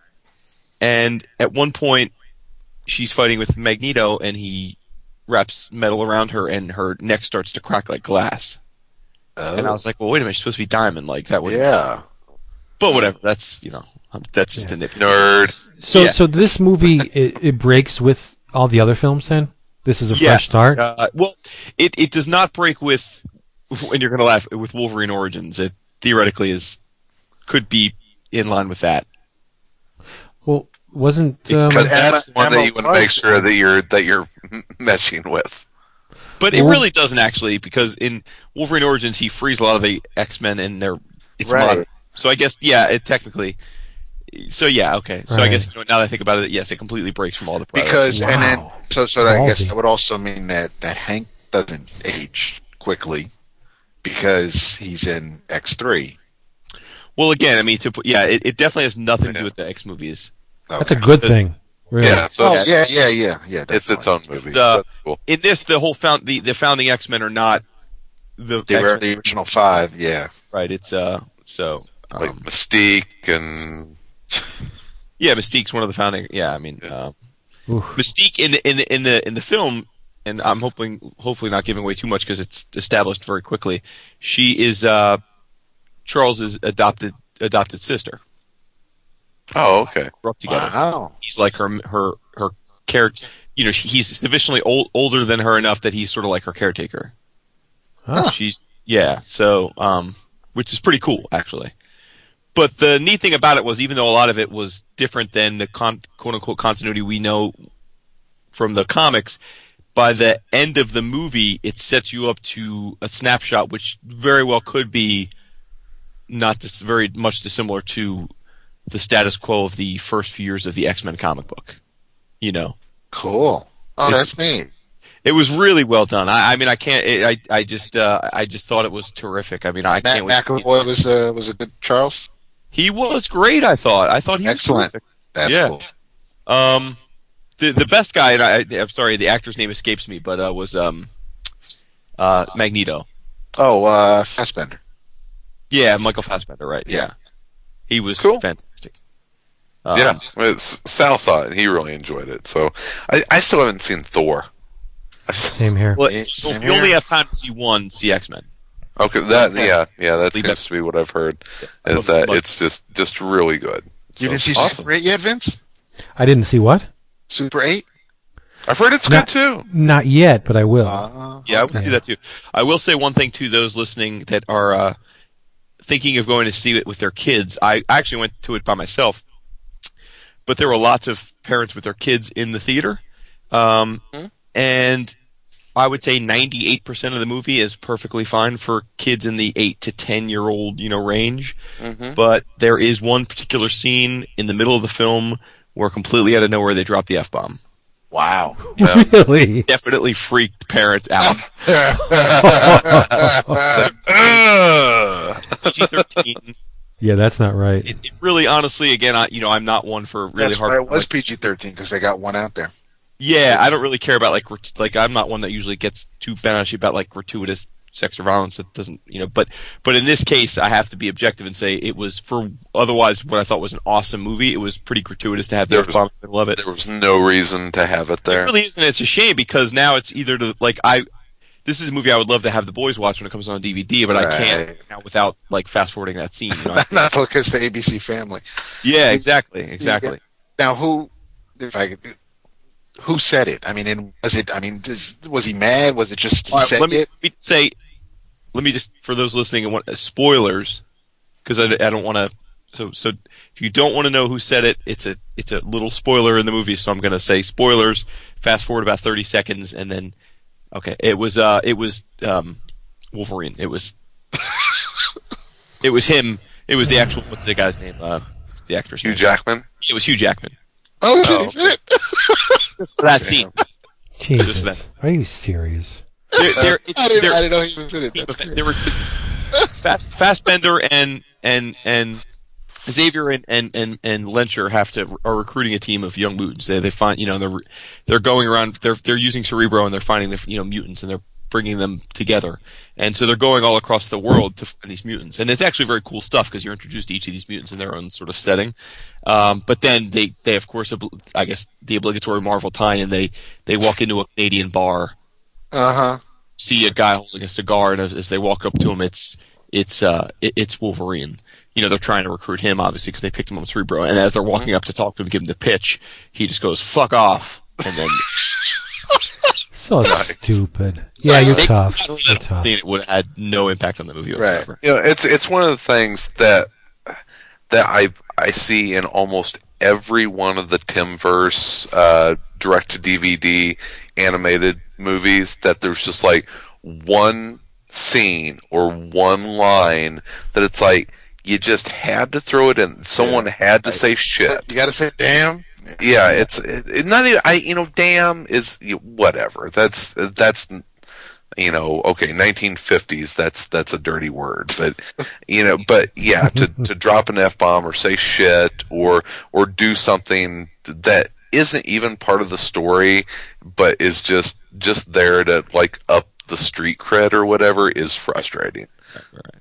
Yeah. But I don't want to again. But there was that one moment, like I said. So parents beware. But for a 2-hour plus movie, the rest of it was awesome. I mean, I loved it to death. And for those thinking, well, Wood's just a big X fan, I honestly, I liked the first X-Men movie largely because it was just like the first time of seeing those characters on screen. I really wasn't a huge. I really didn't care too much for the second movie, all that, and the third was, I thought, an abomination. So I don't want. So don't take my compliments of the movie as like homerism. It's legitimately. I thought it was much better than Thor and much better than Iron Man 2. Don't be crooking from the Hulk's universe. What's that? You crook from the Hulk's universe. It's an abomination. Exactly. We don't want to muddy those two things. This is what's going to sell it for Vince, though. I mean, he'll definitely run out and see it. If you tell me as they're going around recruiting mutants, we did see Storm, right? No Storm. Oh, thank the goddess. No, you know what? Actually, when he puts on Storm. the Cerebro for the first time, they have a cool visual of like what it's like for him, and to see the and he's like it's scanning millions of people. And he's like, and as they're scanning through, and he's like, every now and then they'll stop on some, random being, which theoretically you're led to believe is a mutant. They do show a young Aurora. She's stealing? For like 5 seconds. And they don't, she's pickpocketing somebody. She's stealing. Yeah. It's coming up on loot. That's funny. But, well, I'm glad you liked it. That's awesome. I'll probably rent that when it comes out in the Red Box. Yeah, it was great. It was yeah. I tell you, I did like the scene from what I saw it in the previews where you see Emma in the bed and she morphs into Mystique. Yeah, that's kind of cool. Okay, yeah. I'd take it either way. I'd be all right with both sides.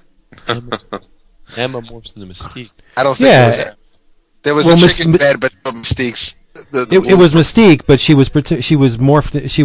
She looked like Emma, and then the Emma falls away, and you see Mystique laying there. It was in the preview. I don't know if that was Emma though. I don't know if she was masquerading as Emma. Is what I'm saying. She was someone. Oh no, you know what? No, that wasn't Emma. That was the actress who played Mystique in the other movies. Rebecca Romaine. Really? Stamos? Yeah. Oh shit. Oh, I take that too. She's got a hard. Mystique's in this movie like 18, 19. Right. Ooh, yeah. She has a thing for Magneto, who's in his 30s in the movie, and he's not trying to hear that because she's so young. So she tries to lock him down one night by being naked in his bed. That's cool. In her Jennifer Lawrence, who's the actor in her Jennifer Lawrence sort of human form, and Magneto being Mr. Mutant is like, I don't want to see you in that form. Like, I want to see you in your true self. Well, so he's like, this isn't going to work, and she thinks it's because she's too young. So she morphs into Rebecca Romaine. Like, That's awesome. And then he's like, no. And then she turns into her blue self, and he's like, now we're talking. Good. Oh, whoa. You want to lick a battery? That's what he did in the third movie. Because when the dart got her, and she basically became human, and it's walking. Yeah, he wasn't trying to hear that. It's like, she used to be so beautiful, and he just keeps walking. Yeah. And it's funny because the thing I thought that would bother me the most, I didn't mind at all, which was instead of Nightcrawler being in the movie, they had a red version of Nightcrawler that was what was his remember that crazy thing where they found out he was the devil, he was a demon's son, and what was the demon's name? It wasn't Belasco, was it? No. You know what I'm talking about. It was a whole big storyline. Did it lead to him becoming a priest? Or was it him? I mean, he was a priest before that, right? Yeah. I don't know who you're talking about. You do. Was it from Inferno? No, it was. Was it like late 90s, early 2000s? Yeah. Yeah, it was. Oh damn! Nothing. I can't remember. That's okay. I got nothing. But the point was, in the movie, it's implied. At least I took it to mean that this is his dad. Because we won't see it. But he's a red version of Nightcrawler, effectively. But he's a badass. Like, you realize what Nightcrawler should have been doing all the time in X-Men. He just nice. Right? Kills like he's like the assassin for Sebastian Shaw. I mean, he kills hundreds of soldiers because he just keeps bamfing, and he uses his tail's got a knife. He's holding a knife with his tail, and he's just cutting people's throats. And, that's pretty neat. He's grabbing guys and then bamfing up into the atmosphere, or to the sky, and then dropping them and then bamfing back onto the ground. It's awesome. He's just he's got 100 guys before they could even get to him. It's pretty sweet. He's like Crime Syndicate Nightcrawler. Does sound good. He's the crime syndicate Nightcrawler. There you go. Cool. Yeah, exactly. All right. Christopher, Yes. what do you want to talk about? Azazel. Oh, right. Yes. Azazel or whatever. Whatever his name is. Okay. It's pretty cool. Did we have a chance to talk about Frankenstein last week? No, because you shut my ass up. Well, let's talk about it. Well, we should, because it's fucking awesome. It was very good. It was really good. I wasn't surprised because it's Lemire. I expected it to be damn good, but Creature Commandos from the mid to late 80s, from it's a tweak on the Universal monster formula, the quartet, the Frankenstein monster, and the Dracula's the vampire, and you have there's no mummy though. You have your Creature from the Black Lagoon, which it's very cool, and I don't believe that the Frankenstein Agent of Shade is going to be attached to this in any way. I think it will. I think this is its own little thing. I think that's going to come out of this book. Yeah, I would have thought so. I hope so, but from this first issue, it doesn't look like. Didn't seem to me like there was going to be a connection. You're probably right, but he's playing it real slow and cool, and that's what I liked about it. I mean, you had Frankenstein spoilers running around killing Hitler. You don't see it. It happens off panel, but Frankenstein busts into this bunker, and Hitler's in there with his Ava. No, I didn't see Ava, and it's Hitler's with the old Mein Gott, and then the next panel, you see the knife come down. Yeah, I loved it. What did you like about it? Are you kidding me? 1940s, and then throw in the Creature Commandos, World War II story, and then you've got the only thing I didn't like is that how many times have we seen we're going to put them in suspended animation, and then they wake up present day. I mean, we've seen that. That's cool though. We've seen that a lot, and so it's a convenient way to take older characters and then kind of fast forward them to modern times. And so I was all right with that. But what can happen next? And then you throw in the whole thing that this is happening in the Flashpoint universe. So you have no idea what can happen and who they can run into, and so that's it's pretty cool. And I hope that the Frankenstein Agent of Shade does come out of this in one way. I mean, we don't know what's going to happen with the end of Flashpoint and the relaunch and into how much of the universe is going to be kind of reset or what. But no, I'm digging the fact that Jeff is doing this, and he seems to have a really good grasp on the character. And I thought it was great, and it looked pretty too. Yeah, there's Ibrahim Roberson. Mm-hmm. Yeah. There's a twist on the old Creature Commandos, though. I mean, he did bring the GI robot into it, but awesome. This Crane character in the original stories, Crane was one of the good guys, and obviously not in this. So, I mean, he knows his Creature Commandos history, and he's tweaking it a little bit for this Flashpoint. Does anyone know who that German superhero was? I have no idea who that is. The one that he killed in, one panel? Yeah. No, I don't think it mattered, though. It's like Mr. Nazi. It is DC, though, so, I mean, it's not just I don't think it's a cast-off character. I'm sure it's a reworking of someone, but I mean, it's really cool. Frankenstein barges in, and he's about to go into the bunker, and this German superhero. I mean, he's got swastikas all over him and an iron cross with an eagle, and he says, "Ha! You Amerikaners use beasts to fight your battles? No matter. Come to me, Jigsaw Man. Come feel this." That's a Russian accent. "Come feel the strength and glory of the motherland. Squeeze the life from your..." And Frankenstein says, "Shut up!" And he just impales the guy on his sword. Yeah, I mean, the guy had a panel and a half of screen time, and that's it. So that's enough. That's all he's worth, really. Yeah, no more for him. No more for him. So no, I thought it was awesome. I'm really looking forward to it's going to be a 3-issue series. Yes, which is nice. I like 3 issues is nice. That's almost what all these are. And I've been reading as many of them as I can. The Emperor Aquaman was pretty good, and then the Deathstroke, the pirate Deathstroke. Mm-hmm. That was all right. So yeah, I mean, the Frankenstein has been the best far and away, and the rest of them by far. Yeah, I mean, they range from fantastic like Frankenstein to pretty abysmal. I mean, I've read a couple of the Flashpoint tie-ins that were just like, ugh, it was all I could do to get through them. Yeah, I agree. You know, the thing that's bothering me is.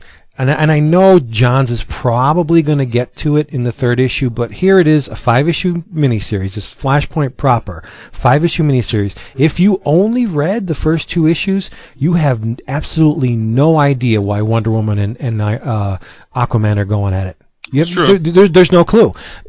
It's in the the Emperor Aquaman issue. Then you find out that okay, they were on the altar to get married when something happened, and I think Hera got killed. Right? Aquaman's not Hera. Mera. No, it was Hippolyta. It was Wonder Woman's mother, right? It was. Yeah. Oh, well, you said she got killed, and so obviously the Amazons blame it on the Atlanteans blame so that's why they're going at it.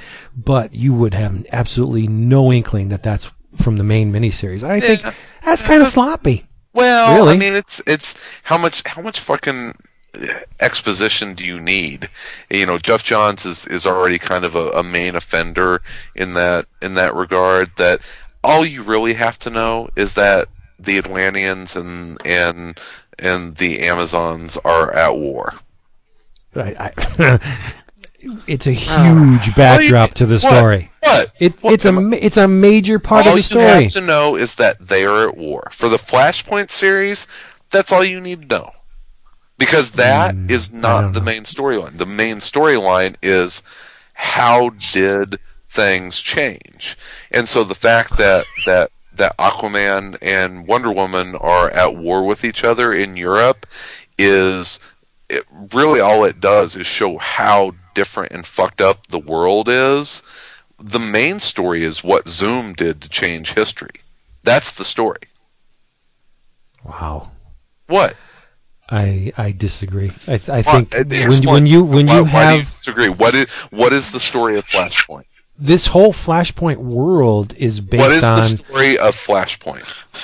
The story of Flashpoint so far in these 2 issues seems Barry Allen trying to come to terms with what Zoom did to him. Right. But if you throw a character into a world that is on the verge of apocalypse because Wonder Woman is fighting Aquaman and you don't tell them why, that's a big question mark. Barry doesn't know.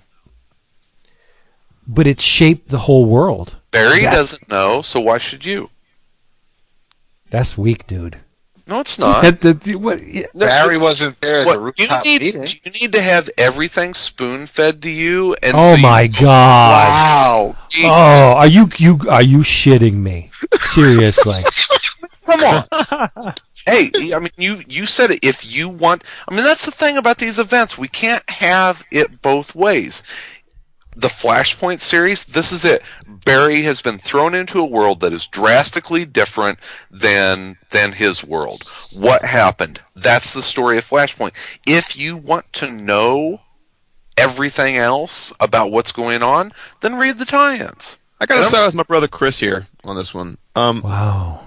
No, because dude, he's right. Like the story is about the Flash and what happens from that point on. Like it's not like it's pretty clear that they make it very clear in the beginning that it's a different world, and it's a world where, for some reason, the Amazons and the Atlanteans are at war. Like that's really, I think his point is, by the end of the story, I doubt that the reason for why they're at war is going to be germane to Flashpoint.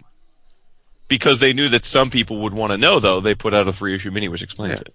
And whatever the outcome of that war is, will have probably not much to do with how Barry sets the time stream either correct or does whatever happens to get us out of Flashpoint and into the new status quo. Well, Aquaman is not going to stay a scar-faced emperor of Atlantis who's at war with the Amazons. We already know that because Jeff Johns is writing a series that has Aquaman in his, traditional, Challenge of the Super Friends. Well, I don't think that's the point. If these characters are going to stay the way they are in this miniseries, obviously they're not. But to my point, they spent so much time with Cyborg and Shade and the Shazam kids on the top of the rooftops. He couldn't just put like one dialogue or two dialogue balloons saying in there, yeah, well, it didn't end well. All this is because of the wedding failure between Aquaman. One little thing. I thought there was way too much setup and exposition in the first issue. Way too much. In the second issue, dialed that back a little bit, and that's why I liked it more. But the first issue, I thought, stumbled terribly out of the gate because of all the exposition, because of all the explanation, and to throw more of that in, gag me with a paper spoon.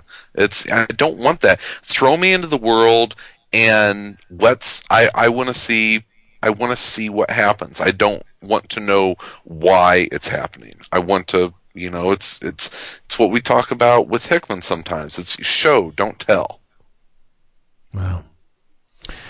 If I wanted to read the 800-page history of why the Themyscirians and the Atlanteans are at war, then I'll ask for that in the novelization. I don't want to know it wouldn't take 800 pages to tell the reader that. it took 20 pages in the Emperor Aquaman issue. So there you go. You have it. If you want to know, it's there.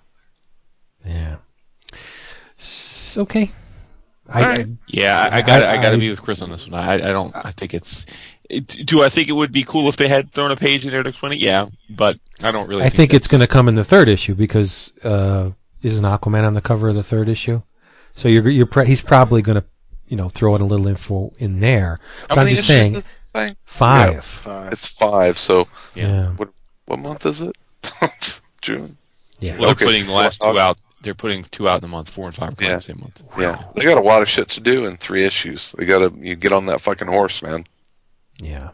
Yeah. Same thing with we've been talking DC a lot the last 2 weeks. Hey y'all, liking Fear Itself. We talked about that last week too. Yeah, we did. Loving it actually, but at least not trying to hear it. It's okay. Why don't we drive the bus in another direction? How about that? Let's see what we got here. We're at 1:52. We still got some time. Well, go ahead, Jess. I expect that you're all going to read this, and we are going to have to spend a lot of time talking about it at some point. Because if you didn't order it, then you're all busters. And that is by Messrs. Cullen Bunn, Sean Lee, and Matt Kent, The Tooth. Oh, it comes tomorrow. I can't wait. Right. Well, I read it already, and I will save the gushing, but it was fucking awesome. Cool. It was badass. Cullen obviously has been killing it on the Sixth Gun. He's got a lot of Marvel stuff coming out. Seeing Matt, who is, you guys know I'm a huge fan of, to see him illustrate something he didn't write, I was curious to see how it would work, and he didn't miss a beat. And he had either a lot or all to do with the book, the treatment of the book, the cover, the packaging, it looks very, in all senses, it's a Matt Kent book. He just didn't do the plotting, obviously. But it was awesome. You guys got to read it so we can talk about it. Can't wait. I cannot wait. Cool. I want to take a minute to talk about 3D urine. Is that okay? A minute? Go. Yeah, just a minute. I am, of course, talking about Crossed 3D. Oh, boy. I got the hardcover. I'm not going to get into the specifics of the book because if, judging from the title, this is a Crossed book, it's pretty safe to say that it is loaded with every kind of debauchery you can think of. Cannibalism, mutilation, weird sex, exploding heads, vomiting children. It really pushes the envelope of good taste, which is why I like it. But I don't want to talk about the content. I want to talk about the 3D process used in this book for a minute, because usually when you see a 3D... Well, you're getting shitty, and you only have 18 seconds left, so... I got all the time I want. You said a minute. You have a clamp, dude. 9. Well, David, tell us what you thought of Cross 3D. Oh, my bad. You didn't read it? Sorry, I must have it at the bottom of all these stacks here. Sorry. Oh. What did you read then that you were loving? Oh man, you know what I really dug, because it was kind of different than what the first issue would lead me to think it would be, and that would be Blue Estate #2. Okay. And I was quite pleased. I mean, for one thing, we don't see the schlub of a detective in the issue, but it's neat in the sense that we pick up with a story that started in the first issue, but we're introduced to new characters, and I don't know if it's going to become a clusterfuck. I read it and I was like, as far as like we're throwing a lot of people in the mix here, and everything, it's becoming like a I'll think like when Wood mentioned it last time, like where, you know, a Tarantino style movie where everybody's going to end up coming together at the end. Lives do intersect here and there, and I when Rachel is in AA and meets Johnny, and then find out what Johnny does on the side, which I thought was a pretty neat thing, and then for some reason we just cut to, well, I don't want to say for some reason, but now we're at a strip club, and something goes awry there, and then, you know, it ends with a pretty interesting cliffhanger, because I'm hoping that we kind of get to see what happens when he says bring him into the back, but if it stays true to form as far as how the first issue into the second issue went, then I don't know if it's going to lead off the third issue with what happens. It might just kind of be while Rachel was on the phone in the first issue, you know, we cut back to that in the second issue. So I kind of like the way he's also telling the story, the way he's messing around with the timeline. Like I said, when I ordered it to begin with, I had no idea what the hell I was getting. Didn't know what to expect. I had just figured I'd try something different, and I am not disappointed yet. Nice. I'm glad to hear that, only because I've been ordering it, and I haven't read the second issue out of trepidation. I like the second issue a lot. I like the second issue more than the first. I'm going to be all playing it. The cover of the third issue is phenomenal. Covers have been great. Yeah. Covers have been great, yeah. All right, back to the Cross 3D real quick. Go ahead. You have, I think, according to you have 14 and a half seconds. 12, David will testify that whenever we've seen a 3D project in the past from any publisher, the name Rayzone has been attached to it. Oh, yes. And there's a certain style of cutting up these layers for the 3D process where, yes, there is depth within the panel, but you can tell that the elements have been sequestered into layers. The things that are closest to you would be on the topmost layer, and those layers are flat. I mean, you guys have seen 3D work. You know what I'm talking about, where you see these flat elements, almost as if someone took an X-Acto knife, carved out a part of the panel, put that on a special layer. Then they carved out another part of the panel, put that on another layer, and you get the illusion of depth. The 3D in this book is not like that. It's very strange. Not ineffective, but it's just different. It seems like the artwork has been placed like a blanket on this surface that has been pushed up from behind. Like if you had, that fondant stuff that Cake Boss is always using, that real malleable stuff. If you took your hand and pushed up underneath a flat piece of fondant and made these little mountainous shapes where you would push the farthest for the stuff that's in the foreground and so on into the background, and then you dropped your artwork on it like a blanket, and the artwork would conform to the peaks and the valleys and then go up. That's what the 3D in this book looks like. It's really strange. But there's a weird byproduct. Like there's no identifiable layers. It's all like fingers coming at you, but of different elevations. There's a weird byproduct of it. Each panel is like a window box. Mm-hmm. Where the artwork is attached to the top and the bottom of the box going into the distance. So it's like the artwork adheres to the top of the box in perspective and then down and then in. So do you understand what I'm saying? It's almost like you're looking into an enclosure, and it's kind of strange because it warps the artwork. The closer it gets to the periphery of the panel, the more warpage you get. You have to see it to fully appreciate what I'm saying, but each panel is almost like a window box, and it's really strange, but it's not altogether unpleasant. Well, the events of the book are, but the 3D isn't. It's kind of cool. I've never seen 3D like this before. I'll buy a 3D book sight unseen. I love 3D books, and this is unlike any one I've seen ever. That's saying something. I don't know how they did it. I wish they included something in the hardcover detailing the process, but they don't.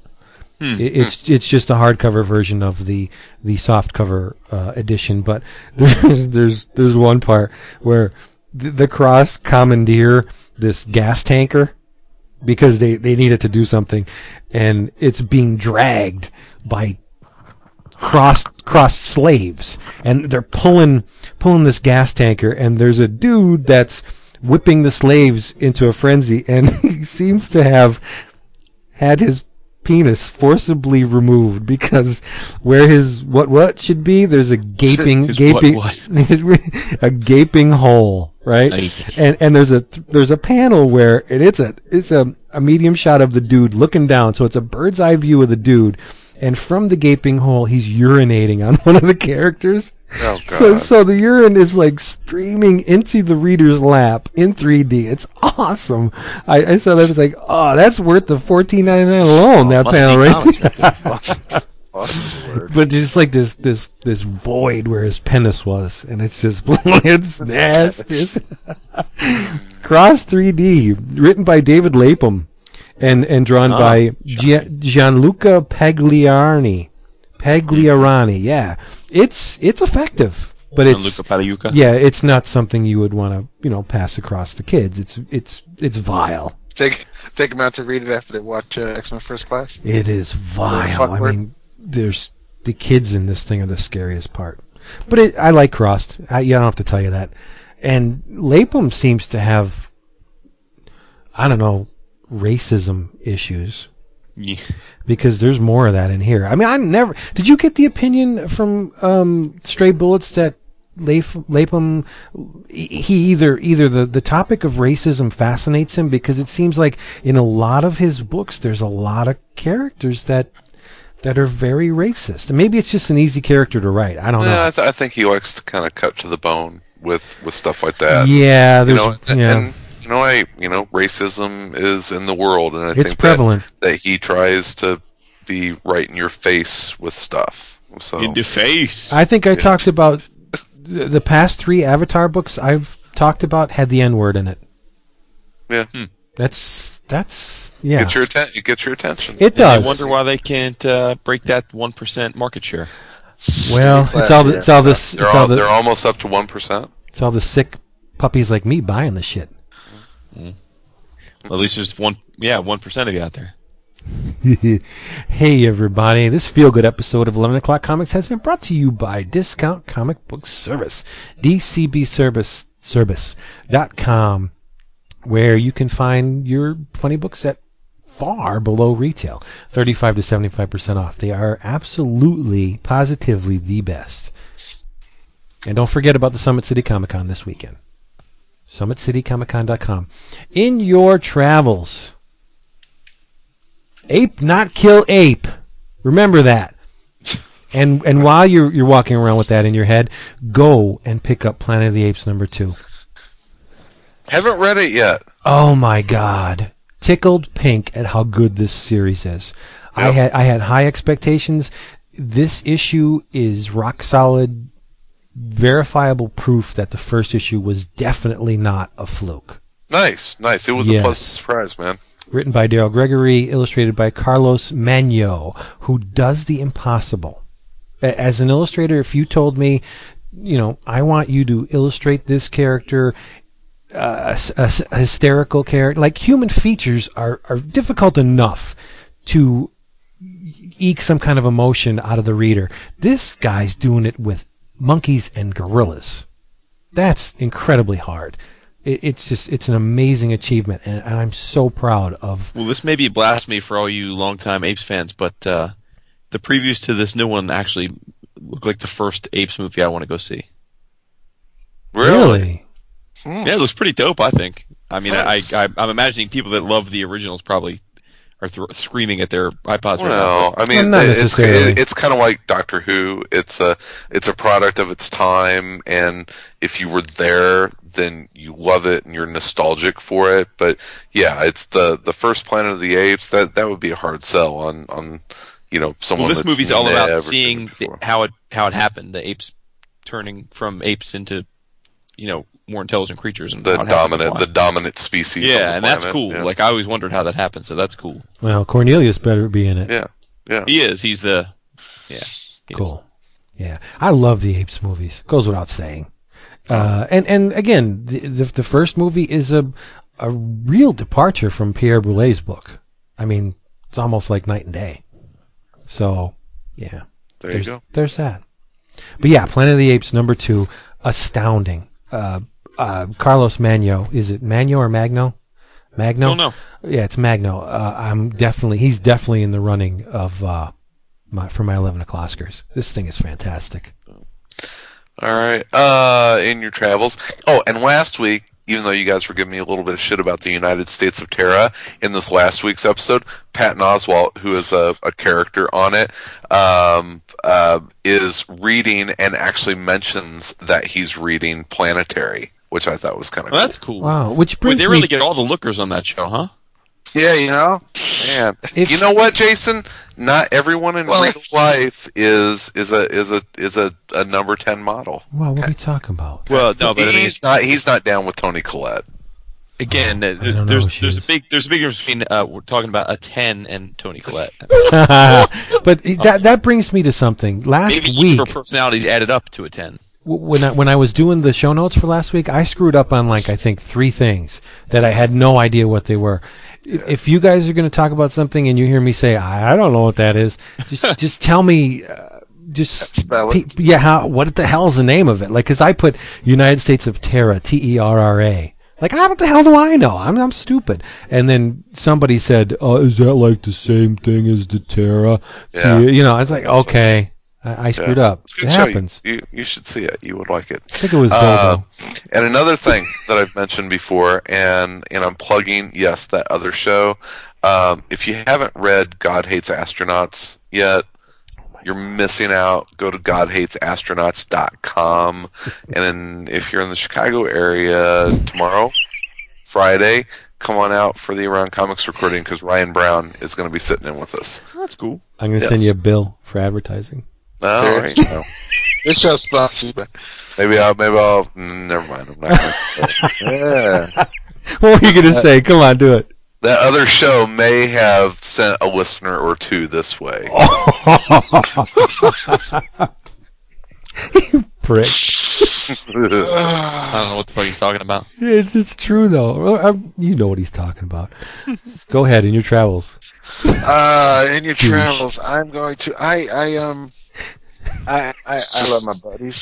I listen to what they say, and I may not jump at it jump on it when they talk about it, because I wait for hype to die down, and I'm like, all right, I just don't want shit to taint Taint. how I'm going to feel about it. So I'm going to recommend that if you haven't, that you all go out and buy yourself some American Vampire. Nice. Boy, now you're talking. Hell yes. Did anyone read the Survival of the Fittest? Yes. Not yet. Dude, I just started. God I finished the damn, first is it book. good? I'll talk about what I've read next week. All right. Alright. American Respect. Vampire. So All right, Jason, so it's I your got a little turn. something in your travels. You know, the much anticipated DC Solistus came out for September. And I think probably 98% of people's focus was on the, understandably so, the 52 new number ones. Mm-hmm. But you would be making a grave error, my friends, if you only stopped there, because a little bit further down their solicits was the thing you absolutely need to buy. Fuck the 52 new number ones. In honor of the long departed but not forgotten Antonio Projas, you got to get the complete Spy vs. Spy omnibus that they're putting out. Oh. Fucking awesome. I love Spy vs. Spy. My boys love Spy vs. Spy. When they put on the Mad TV show, I think they don't get 98% of it, and then the Spy vs. Spy comes and they get giddy. And they're finally collecting this. Also, for you Mad lovers, they're also collecting, it looks like a very similar trade dress to the awesome Don Martin complete. They're doing the complete, it's every gatefold ever from Al Jaffe. Yeah. And it looks awesome. It's like $200 though, so I'm going to do what I think I should have done with the Don Martin, which I bought for full price, which was wait and see if like the bookstores carry it for massive discount. Right. You're going to have to buy two. Because you're going to want to fold the shit out of them. I know. I was thinking about that. My collector bug was like, well, wait a minute. What's the point of this? I don't want to fold this beautiful book up. But you definitely hook up the Projas Spy vs. Spy because it's just classic comics. Truth. It is true. What's Spy vs. Spy? How could you not? Gray Spy's hot. All right. Do we have to end it? I want to talk about more stuff. You're the one that fucking wrapped it up midstream. Because Chris was getting antsy-pantsy. So I said, hey. Fancy. Yeah. All right. Hey, everybody, come back next week, please, and we'll be here waiting for you. Yeah, at least we reset the bar. No, I thought this episode was... I thought we were good. Back where we belong. Middle of the pack. League average. I don't know about that. I thought it was good. Chris had to get all bizarro with that friggin' Flashpoint stuff, but otherwise it was pretty good. Chris was 100% right on that. Oh, you're in cahoots. Well, I call it like I see it. I was right with that. His feelings were hurt in the thread yesterday, so it's all right. See, Dap agreed with me, but he didn't want to make it seem like we was ganging up on you. Dap did not agree with you. I can verify that he did not. Just because he ain't reading it. He is. He's reading it. I read the first two issues of Flashpoint. See that? And he asked me, he sent me a PM. He said, what the fuck's up with Wonder Woman and Aquaman? Did not, you fucking liar. So I said, I don't know. Maybe it's fleshed out in one of the Flashpoint miniseries. There you go. Maybe Chris will talk about it this weekend for lunch. Yeah. Ooh, I hope. Oh, God. That's great. I know you're old, man. Having a good time, everybody. Thank you for being here. I said that before, didn't I? Yeah. So we're out. We're gone. We're out. That's it. Say bye-bye. Buddy. Yes, Zach. Big luck. Good going. Absolutely. Get him killed. For reals. The lunatic is on the grass. The